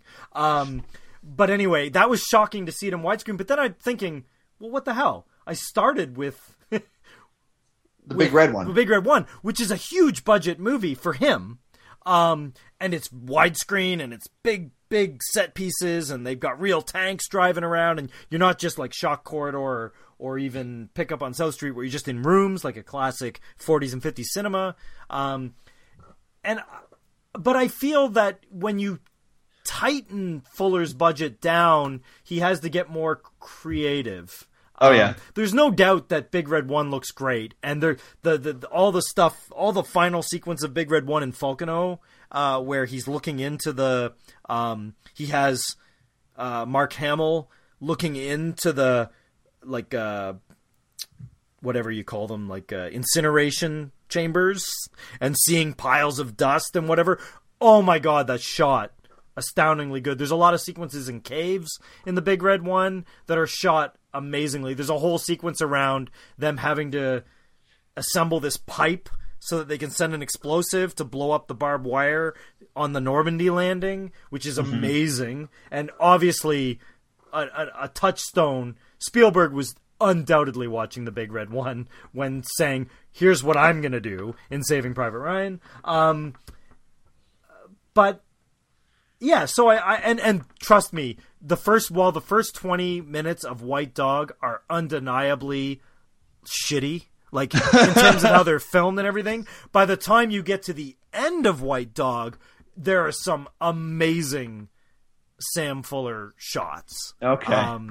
And he does a really good job of, although, let's be honest, White Dog, even by Fuller standards, White Dog is his most bombastic, blunt movie. Yeah. But it doesn't, like, it becomes so crazy that I love it. And I don't feel the first 20 minutes do that movie justice. But when you see, and here's a great callback to Naked Kiss, one of the dog attacks is on an actress in Naked Kiss when they're shooting a gondola Venetian fantasy sequence, which is not unlike the moment in Naked Kiss where she's fantasizing with Grant on his couch about the gondola. Like, but they show the artifice of the rear projection screen that the film shoot is doing when the dog attacks and whatever. It's really neat, and it's an interesting callback to another film. A lot of his films, again, mention Venice for one reason or another. But again, the characters are punished in White Dog in the same way that the main character in Shock Corridor is punished, because what's his name? Who's the main guy in White Dog? Paul Winfield. He's like the dog, the animal expert that says, I'm gonna train. I can beat this dog. He even lets the dog get a couple kills out of his control without killing the dog, because he's like, I don't care, I'm not killing the dog. I'm fixing the dog. We're not killing it. We're not putting it down. We're fixing it. So he's the hubristic character in this that doesn't even see reason. Like, at one point, the dog kills a black guy in a church, and Winfield's like, we'll just bring the dog back and continue his training and pretend that didn't happen. That's just a minor setback.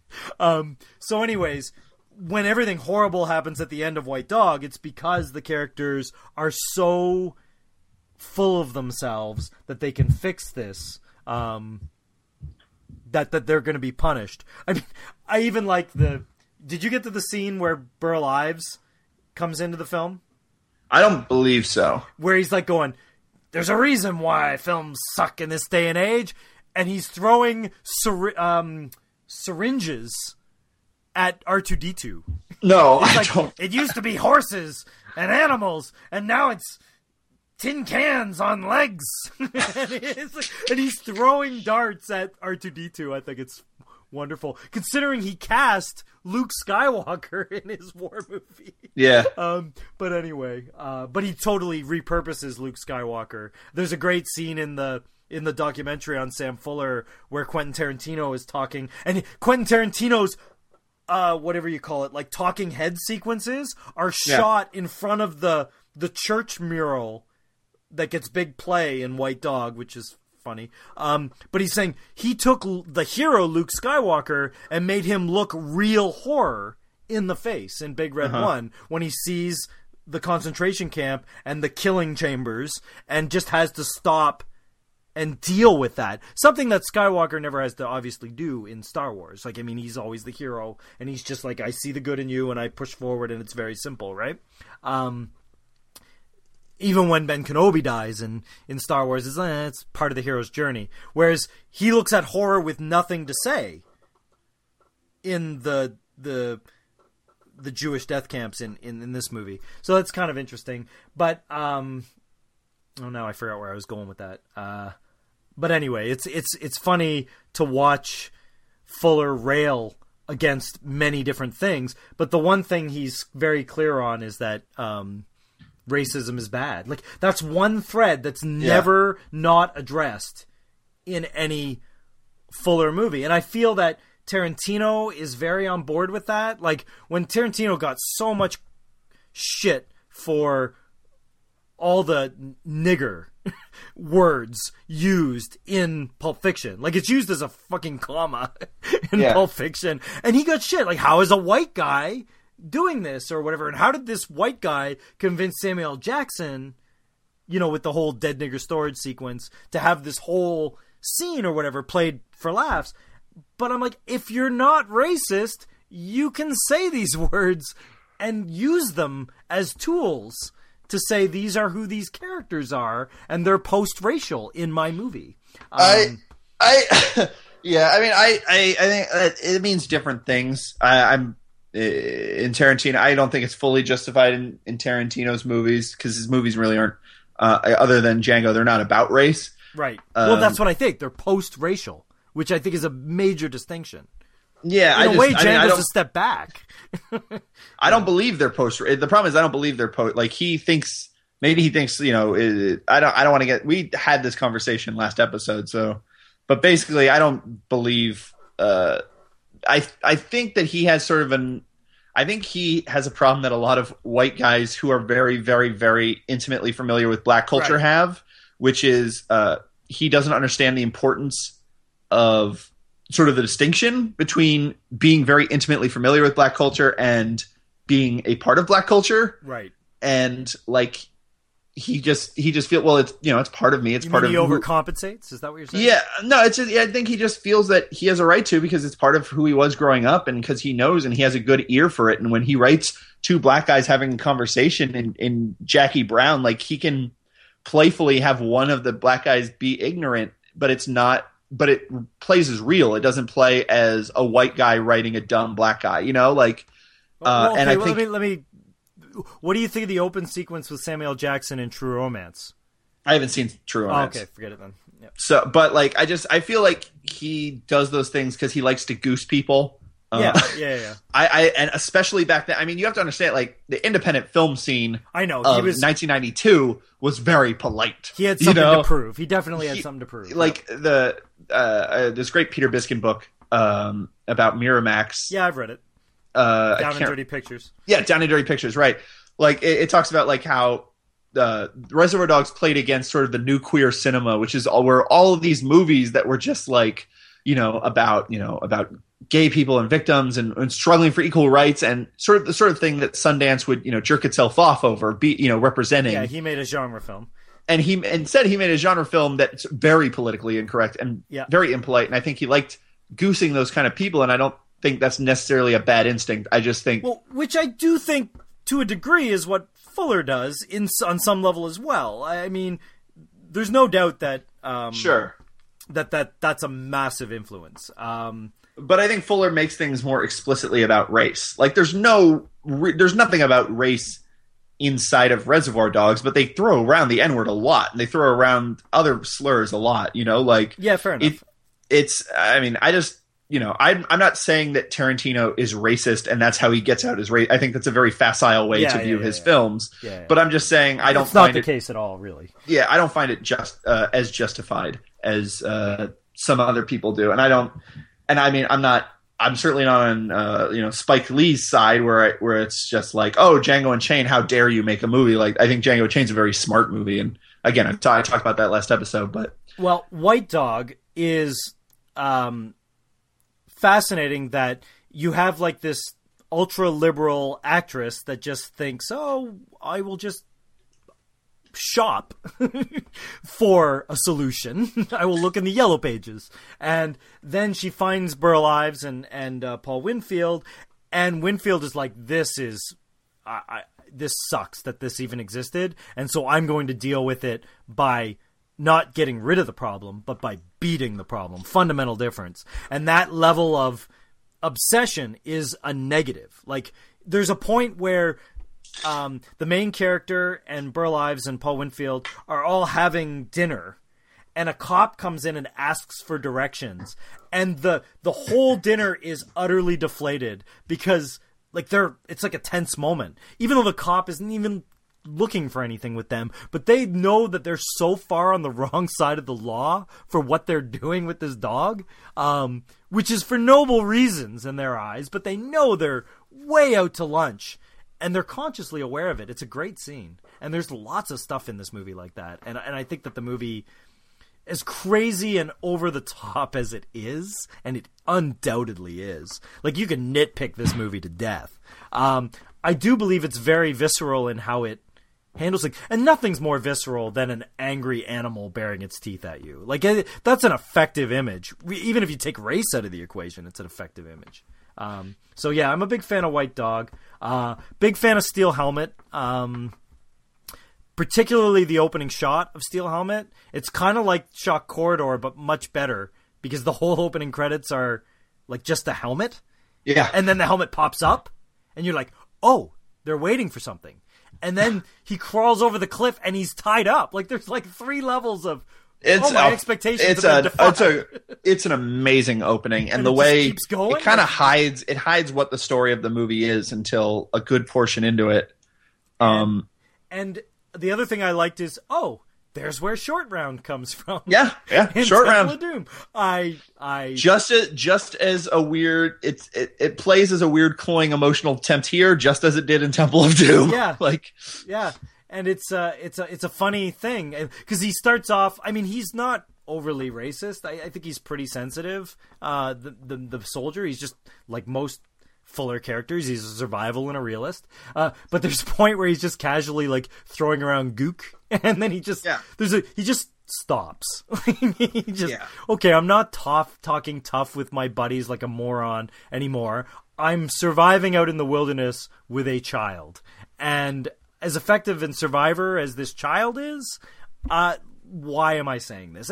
And they don't even make a big deal. It just slowly gets phased out of the movie, very consciously, very elegantly. It's a much more subtle. Like, I much prefer a movie in which this rainbow coalition of a platoon of you have the black guy and he's going to be a surgeon, damn it. Yep. And you have the Japanese American, and you have the sort of the middle of the country redneck guy, and like something like that. Them just working together and solving a problem. I think that's a better way to do it than explicitly talking about it all the time. And I think I read somewhere that this was really the first war movie where the platoon in question is like a broken, like everyone's kind of got an issue, as opposed to we're Green Berets and we're marching in and we're getting the job done and we got to blow up the dam or whatever we're going to do. Like, these are guys that are all outcasts, not even outcasts from America, but they're literal like collection of stragglers. They aren't even from the surgeon comes in randomly, the main guy, Gene Evans, who's awesome, comes in randomly, and then the rest of the platoon have been smashed, and then their commander is immediately, again, for hubris, is blown up, right? The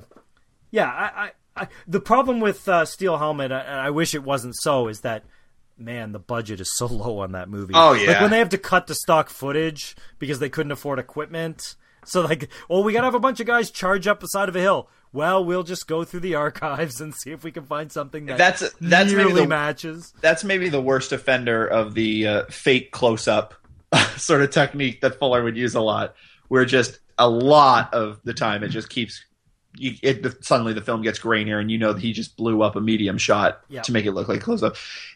I mean, Steel Helmet just works because it is an adventure movie where you care about characters. It's not brilliant. It doesn't really have any sequences that I think are like particularly mind-boggling, but it is just but it cares about its characters, and each one of them is likable and interesting, and they work together and they bounce off each other in interesting ways, and that's just good. And I just like that about. I just like it's a good solid sort of genre movie. And another movie that I'd sort of rank around the same place, but is sort of the opposite. It's sort of, instead of just being really solid straight down the middle, it has some really big highs and really low lows. Would be Underworld USA, which I've not seen. So Underworld USA is a gangster movie, but it's a revenge movie. So it's really amoral, and it's definitely the sort of thing that would inspire Martin Scorsese. Martin Scorsese, there's just moments of absolute sort of depravity where, like, this guy, as a kid, he sees his father killed by a bunch of gangsters, and then, you know, he grows up to be a vagrant, and then later when he's in jail, at one point he discovers the names of all the gangsters, and when he's in jail, he discovers that one of the gangsters, now old, is in a sick ward. So, like, he basically creates this long con where he's working in the prison hospital, and it's this long, you know, over the course of several years, just so he can get close enough to kill this guy in his hospital bed. And the guy is dying, and he's like, please forgive me, the guy is pleading for forgiveness for what he has done. He's on his deathbed, and the guy's like, tell me the other guys that you worked with to kill my father, and I'll forgive you. And when the gangster who's dying finally gives him the names, he just doesn't forgive him, and he just fucking snuffs him out. And it has this sort of really harsh darkness to it. Don't they play with that a little bit in Gangs of New York? I haven't seen Gangs of New York. Oh, okay. Well, it's a train wreck of a movie, and I believe that there's a better version of Gangs of New York out there that Miramax destroyed. Right. But there's enough of the movie to take a lot of pleasure from it, and the whole DiCaprio, Daniel Day-Lewis relationship is very similar to what you just described there. Okay, yeah. Then I mean, Scorsese on this DVD, Scorsese did a little introduction. He didn't mention Gangs of New York, but it doesn't surprise me. But it's so there's all these great sequences. The first 15 minutes are just breathless. It's just relentlessly paced and beautifully shot, and you have all these interesting characters, and it's dark and it's amoral and it's beautifully shot. And then somewhere in the middle of it, it just slags, and his revenge plot just gets really loose. And unfortunately, for a good portion of the movie, it just sort of loses its momentum. I mean, there's a couple Fullerisms. You have in group shots where you see all the policemen, like in all the main detectives, trying to figure out how to crack this crime ring. Like, some of the detectives are black, and that's just not mentioned. Like, again, you have this sort of idea of an integrated world that may or may not have existed at the time in the 50s, but definitely did not exist in film in the 50s. Right. That's Fuller auto-correcting. Right, exactly. And I love that part of it. And, I mean, it has sort of a weird subplot. Again, bring up Some Came Running. It has a subplot where he falls in love with, like, this former call girl who works for them, who is a witness to a murder, and he's stashing her away with an old friend of his, who is essentially not the same actress, but is essentially Mo from Pick Up on South Street, like that kind of character. Yep. And he's sort of not sure if he can settle down with her or not because of her past, and it gets kind of bogged down in a lot of stuff that wasn't the greatness of the first act, and it ends pretty strongly. It ends actually with something that I think later John Cassavetes ripped off for Killing of a Chinese Bookie, where he just sort of sneaks into this pool house that the main mafioso is in, and he just shoots and he just kills him right there, like without warning, and catches him off guard, and that sort of undoes him at the end. And it has a strong ending, and it's a good movie, but it's unfortunately just the plotting in the middle kind of prevents it from being like as good as Pick Up on South Street. But I definitely recommend seeing it. It's a really solid, really good movie. China Gate. Have you seen that one? I have not seen China Gate. It's another racism movie, except interestingly, 2 of the 3 main characters in China Gate are supposedly half European, half Asian. So, so it's Angie Dickinson, whose character's actually named Lucky Legs, that has that big pan up her legs in the opening shot, and she has a child with an American GI who's now working as a mercenary in Vietnam during the Cold War. So this is when it's French Vietnam, of course. And so there's a bunch of American mercenaries doing various odd jobs, and he gets hired to blow up these caves that are holding all these Russian munitions that are coming from China to Vietnam. I know the movie's called China Gate, but it takes place in Vietnam entirely. Because Vietnam is the gate to China, so that's the title. But anyway, she's a booze runner to support her son behind enemy lines, kind of thing, in a really hard place. And so she has all the contacts to get kind of upriver in an Apocalypse Now sense to blow up this thing.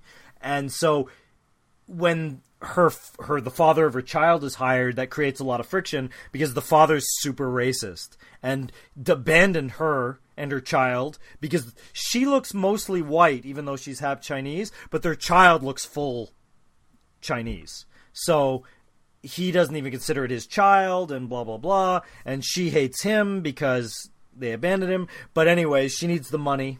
And so that they all go upriver to blow this up. And Lee Van Cleef is the baddie in this movie. Very young Lee Van Cleef. Not as young as he is in The Big Combo, which is another great 50s noir. But he's half Chinese, half American. And he's looking to go to Russia.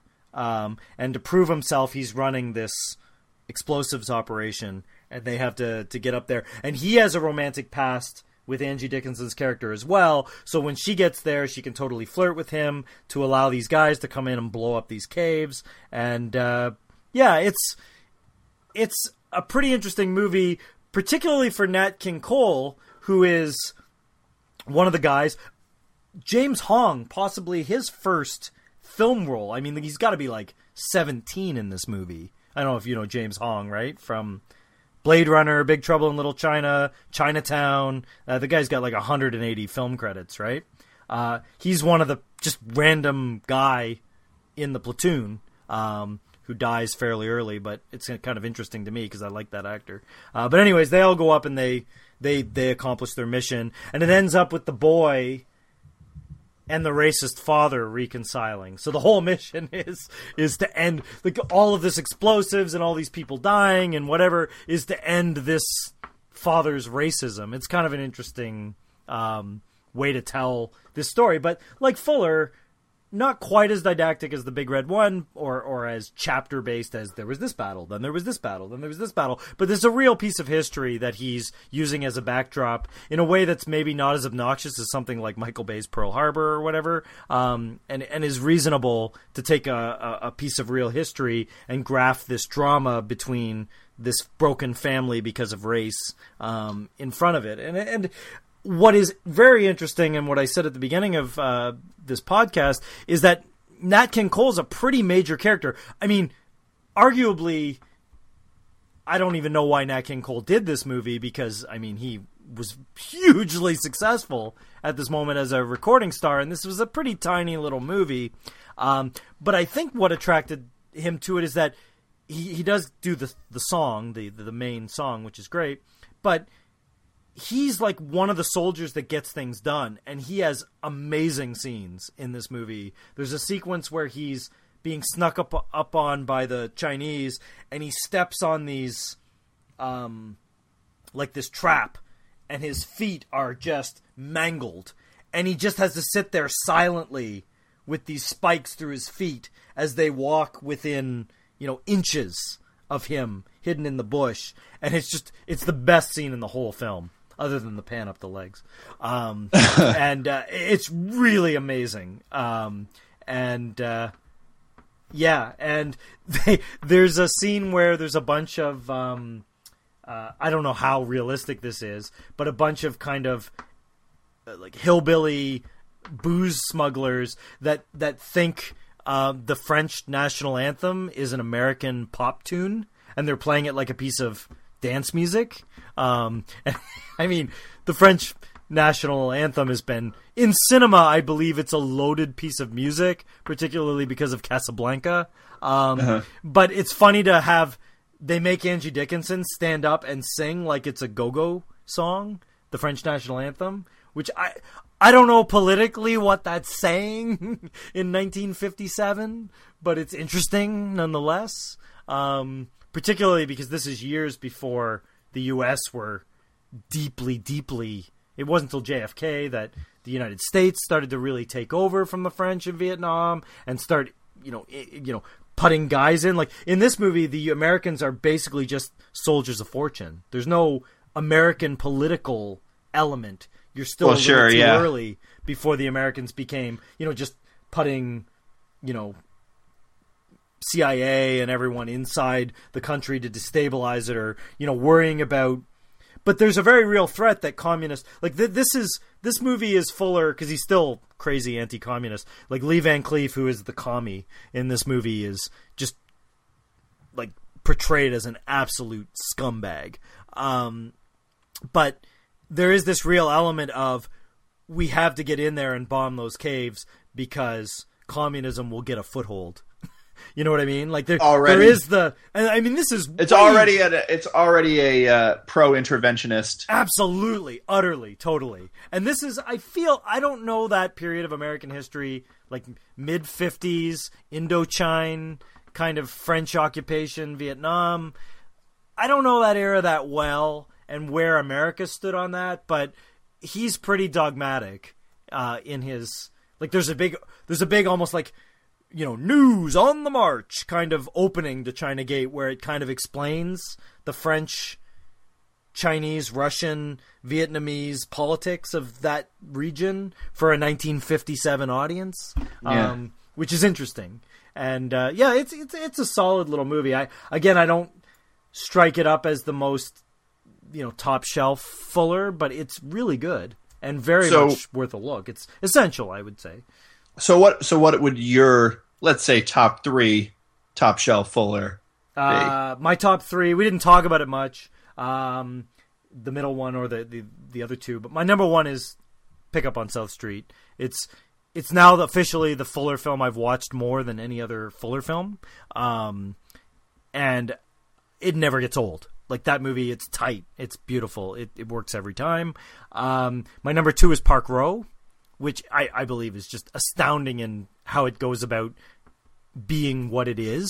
Like, it's kind of this weird, very professorial lesson in what the Fourth Estate is and what, but at the same point, it spends a huge amount of time on type. As someone, I have a coworker who has his own printing shop, his own type printing shop, like old school letterpress kind of stuff. Oh, sure. And also buys and has people make linotype for him, like when he wants to set something a little more elaborate. So like the fact that there's a German guy in the middle of this newspaper inventing linotype in the middle of this movie, and all the scenes of them like having the bins of type and saying, "Oh, you got to sort this out, and we got to set it all this stuff on this old printing press that they have." I love watching that stuff because I've done letterpress printing myself, so there's just a nerdy element in me that loves watching. And of course, there's the Samuel Fuller stand-in character, which is the little kid. Yeah, he's like, oh, that little kid's gonna grow up to be a reporter. At some point, I feel that little kid should be smoking a cigar, but right.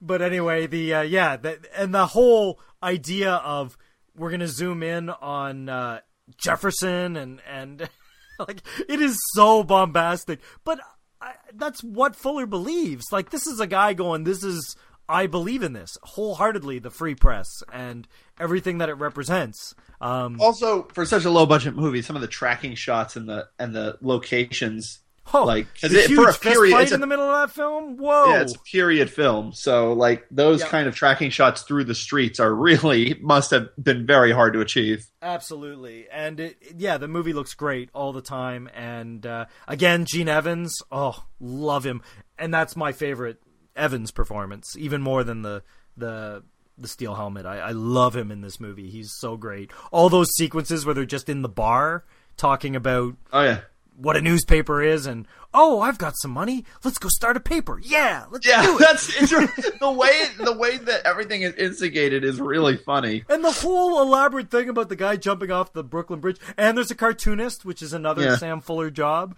in the movie, and I'm gonna pay you $18 a week. And I just love Evans' accent, his cadence, his delivery, everything in the movie about him. All the characters are great. Like it's the newspaper equivalent of let's just put on a show. Yeah, exactly. And of course it's still a Sam Fuller movie, so it has amazing crackling dialogue and stuff like that. Absolutely. So that's number 2, and my number 3 is still like my entry point for my major entry point for Fuller, which is The Big Red One, which of course has Carradine, Robert Carradine, smoking the cigar. I believe he's published a novel in The Big Red One, which he sees another character reading, which is like only one word different from Fuller's own novel, and he's smoking the cigars and the whole bit. So I would recommend the restoration version, but having watched the abridged version, it's a pretty good abridgment. Like, yes, the scenes are all better when they can breathe a little more, but even in the reconstruction, it still feels like we were in this theater of war and these things happened, and then we moved over to Belgium and these things happened, and then we went to Normandy and these things happened, and then we went to Czechoslovakia and these things happened. Like, even the longer version has that feel of these are the soldiers that somehow miraculously saw every major battle in World War II and lived to tell. I mean, that's kind of the point of the movie. And Lee Marvin even has surviving World War I, and whatever. So cutting it to the bone more for the theatrical release, the version that Fuller doesn't like, having watched this version, and maybe my brain was just filling in, there was this scene that's not in the movie, but I know that scene, so it's not a big deal to me. But I don't know. I think it actually, my son, who's 11, he saw that I was putting this on, and he's never seen a war movie before, not in any real... And so he sat down and watched The Big Red One with me, and I thought that was just awesome, even though I didn't have the sprawling 3-hour version. I had the 2-hour version. I thought, isn't that a great intro?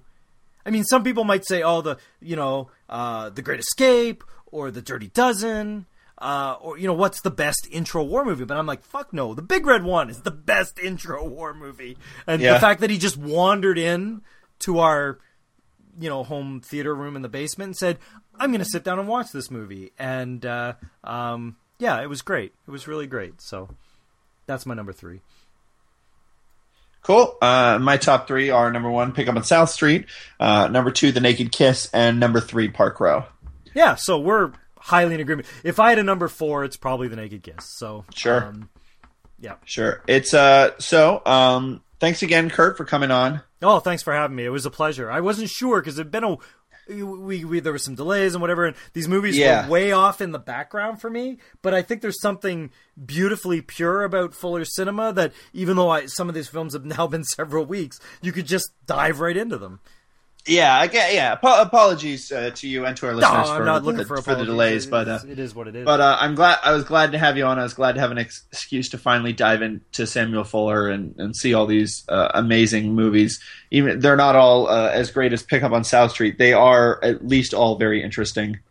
Even Crimson Kimono, you can't say is not an interesting movie. Absolutely. Which at this point I think is the weakest one for me, and that's. Is pretty awesome when that's your weakest one. Right. So next episode, me and I think Jim will be coming back. We're going to be talking about Kelly Reichardt. That's lovely too. Although pretty easy filmography. We didn't even scratch the surface. There were like half of Fuller's filmography we didn't even get into. Kelly Reichardt is 4 films. Kelly Reichardt has more. Kelly Reichardt has Old Joy, Wendy and Lucy, Meek's Cutoff, Night Moves, Ode, and River of Grass. Oh, I was not aware. The first two are, but there's like 10 or 15 years or something between. Yeah. The first two were made in the 90s. Yeah, so. That's right. Before Old Joy came along. Yeah. But so I've only seen Meek's Cutoff, and I'm a big fan of Meek's Cutoff. Oh well, I can tell you flat out that Meek's Cutoff is amazing, but Night Moves and Wendy and Lucy are better. So you can keep climbing up. Yeah. It's good. So we're going to be covering Kelly Reichardt. Hopefully Jim will be back. I don't know if we have a guest yet, but anyway, if you guys want to contact us, you send your emails right over to directorsclubpodcast@gmail.com. You want to talk about Kelly Reichardt, you want to talk about Samuel Fuller movies that we didn't get a chance to access or talk about, you're welcome to. We read and respond to pretty much every email we get. I responded to an email we got while we were recording. That came in real time. So if you want to leave us a voicemail, we do have a voicemail, and we like to hear you guys' voicemail. If you leave us a voicemail, we'll most likely leave it at the end of the show. Our number is 224-366-9528, so you can leave us a voicemail there. I'm, of course, at Patrick Rapole on Twitter. My letterboxd is just Patrick Rapole, one word. And I run Fuck Yeah Horror Movie Boyfriends still. It's so if you want to look at photographs of boyfriends in horror movies, such as Keith Wayne playing Tom in Night of the Living Dead, or Matthew Lillard as Stu in Scream, just general good horror movie boyfriends, your one-stop shop for, well, right now 8 of those photographs would be fuckyeahhorrormovieboyfriends.tumblr.com. And Kurt? You can find me, if you want me in podcast form, you can find me on the Row 3 Cinecast, although I pop up hither and yon on other podcasts as well. That's over at Row 3. You can also find various writings there, more long-form stuff. I tend to write for twitchfilm.com, and so interviews, festival coverage, that kind of stuff can be found there. So, and I suppose on the Twitter at Triflic, TRIFLIC. Awesome. All right. Well, until next time, everybody, enjoy this episode, which you just did. Go back and enjoy it again, I guess is what I'm saying. Listen to, you didn't get all the details. We went pretty fast. Me and Kurt were both pretty fast talkers. We probably referenced some movies that you forgotten the names of. That was Some Come Running, by the way. That was the movie that you wanted to remember by Vincent Minnelli to see. So, until next time, thank you, and goodbye. Cheers.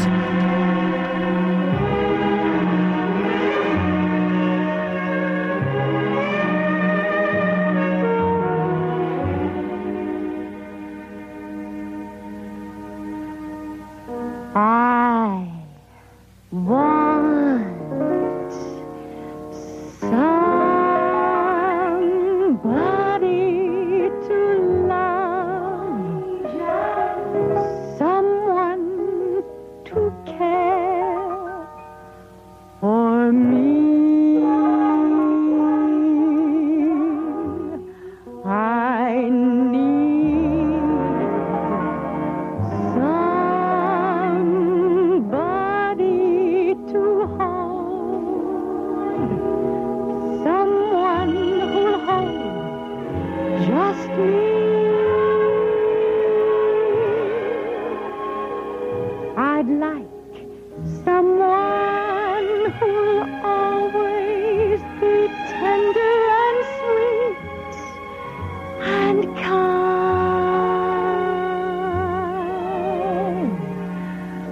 who's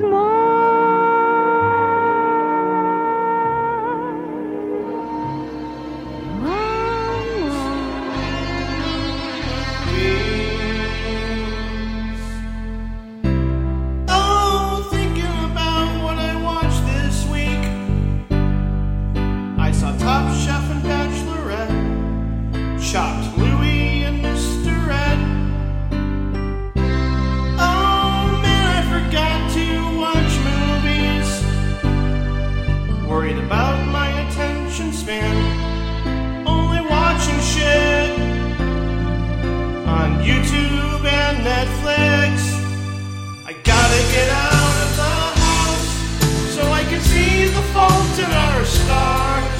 Godzilla, Chef, blended railway man. $1 million art, a million ways to die in the West. 22 Jump Street, Incoherence.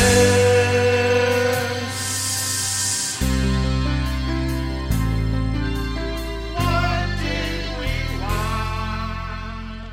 Look forward to a new dramatic experience based on the second controversial novel by the author of the sensational and memorable From Here to Eternity. This is Parkman, the setting for a bold panorama of adult emotions. And this is Dave Hirsch, who returned to shake loose the sins, the shame, the secrets of an entire town so that it would never be the same.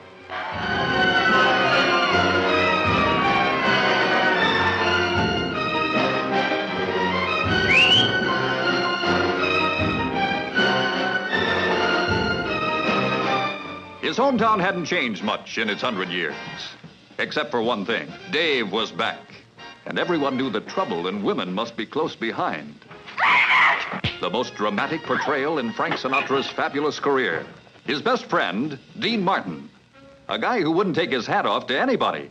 He always wears his hat in the presence of ladies. All the time. He even sleeps in his hat. I'll bet. I learned a little while back that certain conditions bring a gambler luck, you know? Mm-hmm. And, oh, thank you. And this here hat's one of them. You know, every time I take this hat off, something bad happens to me. All right, back away from the door. Pick it up and put it on his head. Men fought him, but couldn't whip him. Women loved him, but couldn't hold him. Dave, be in love with me. Oh, I love you so much. I never met anybody like you before in my whole life. This is Ginny, who wanted his love regardless of consequences. A standout performance by Shirley MacLaine. You'll miss the bestest pal you ever had. Hey, buddy, get that dame away from the band. Look, I don't want any trouble. Are you going to remove her or are we? What do you mean, are we gonna... Dave, if there's going to be an argument about Jimmy singing, I'm with him. Yeah, I'm with him. Martha Hyer is Gwen, afraid to love him and too attracted by him not to. Oh, by the way, when's the wedding? What wedding? Wedding? Dave, just between you and me, that little old school teacher of yours, you know, she ain't too good an influence. You know, ever since you give up drinking, you've been impossible. Boy. Oh, we'll have no more of that. I'm not one of your barroom tarts.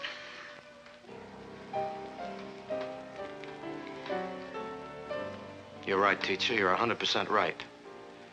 I've been a bad boy. I've been naughty.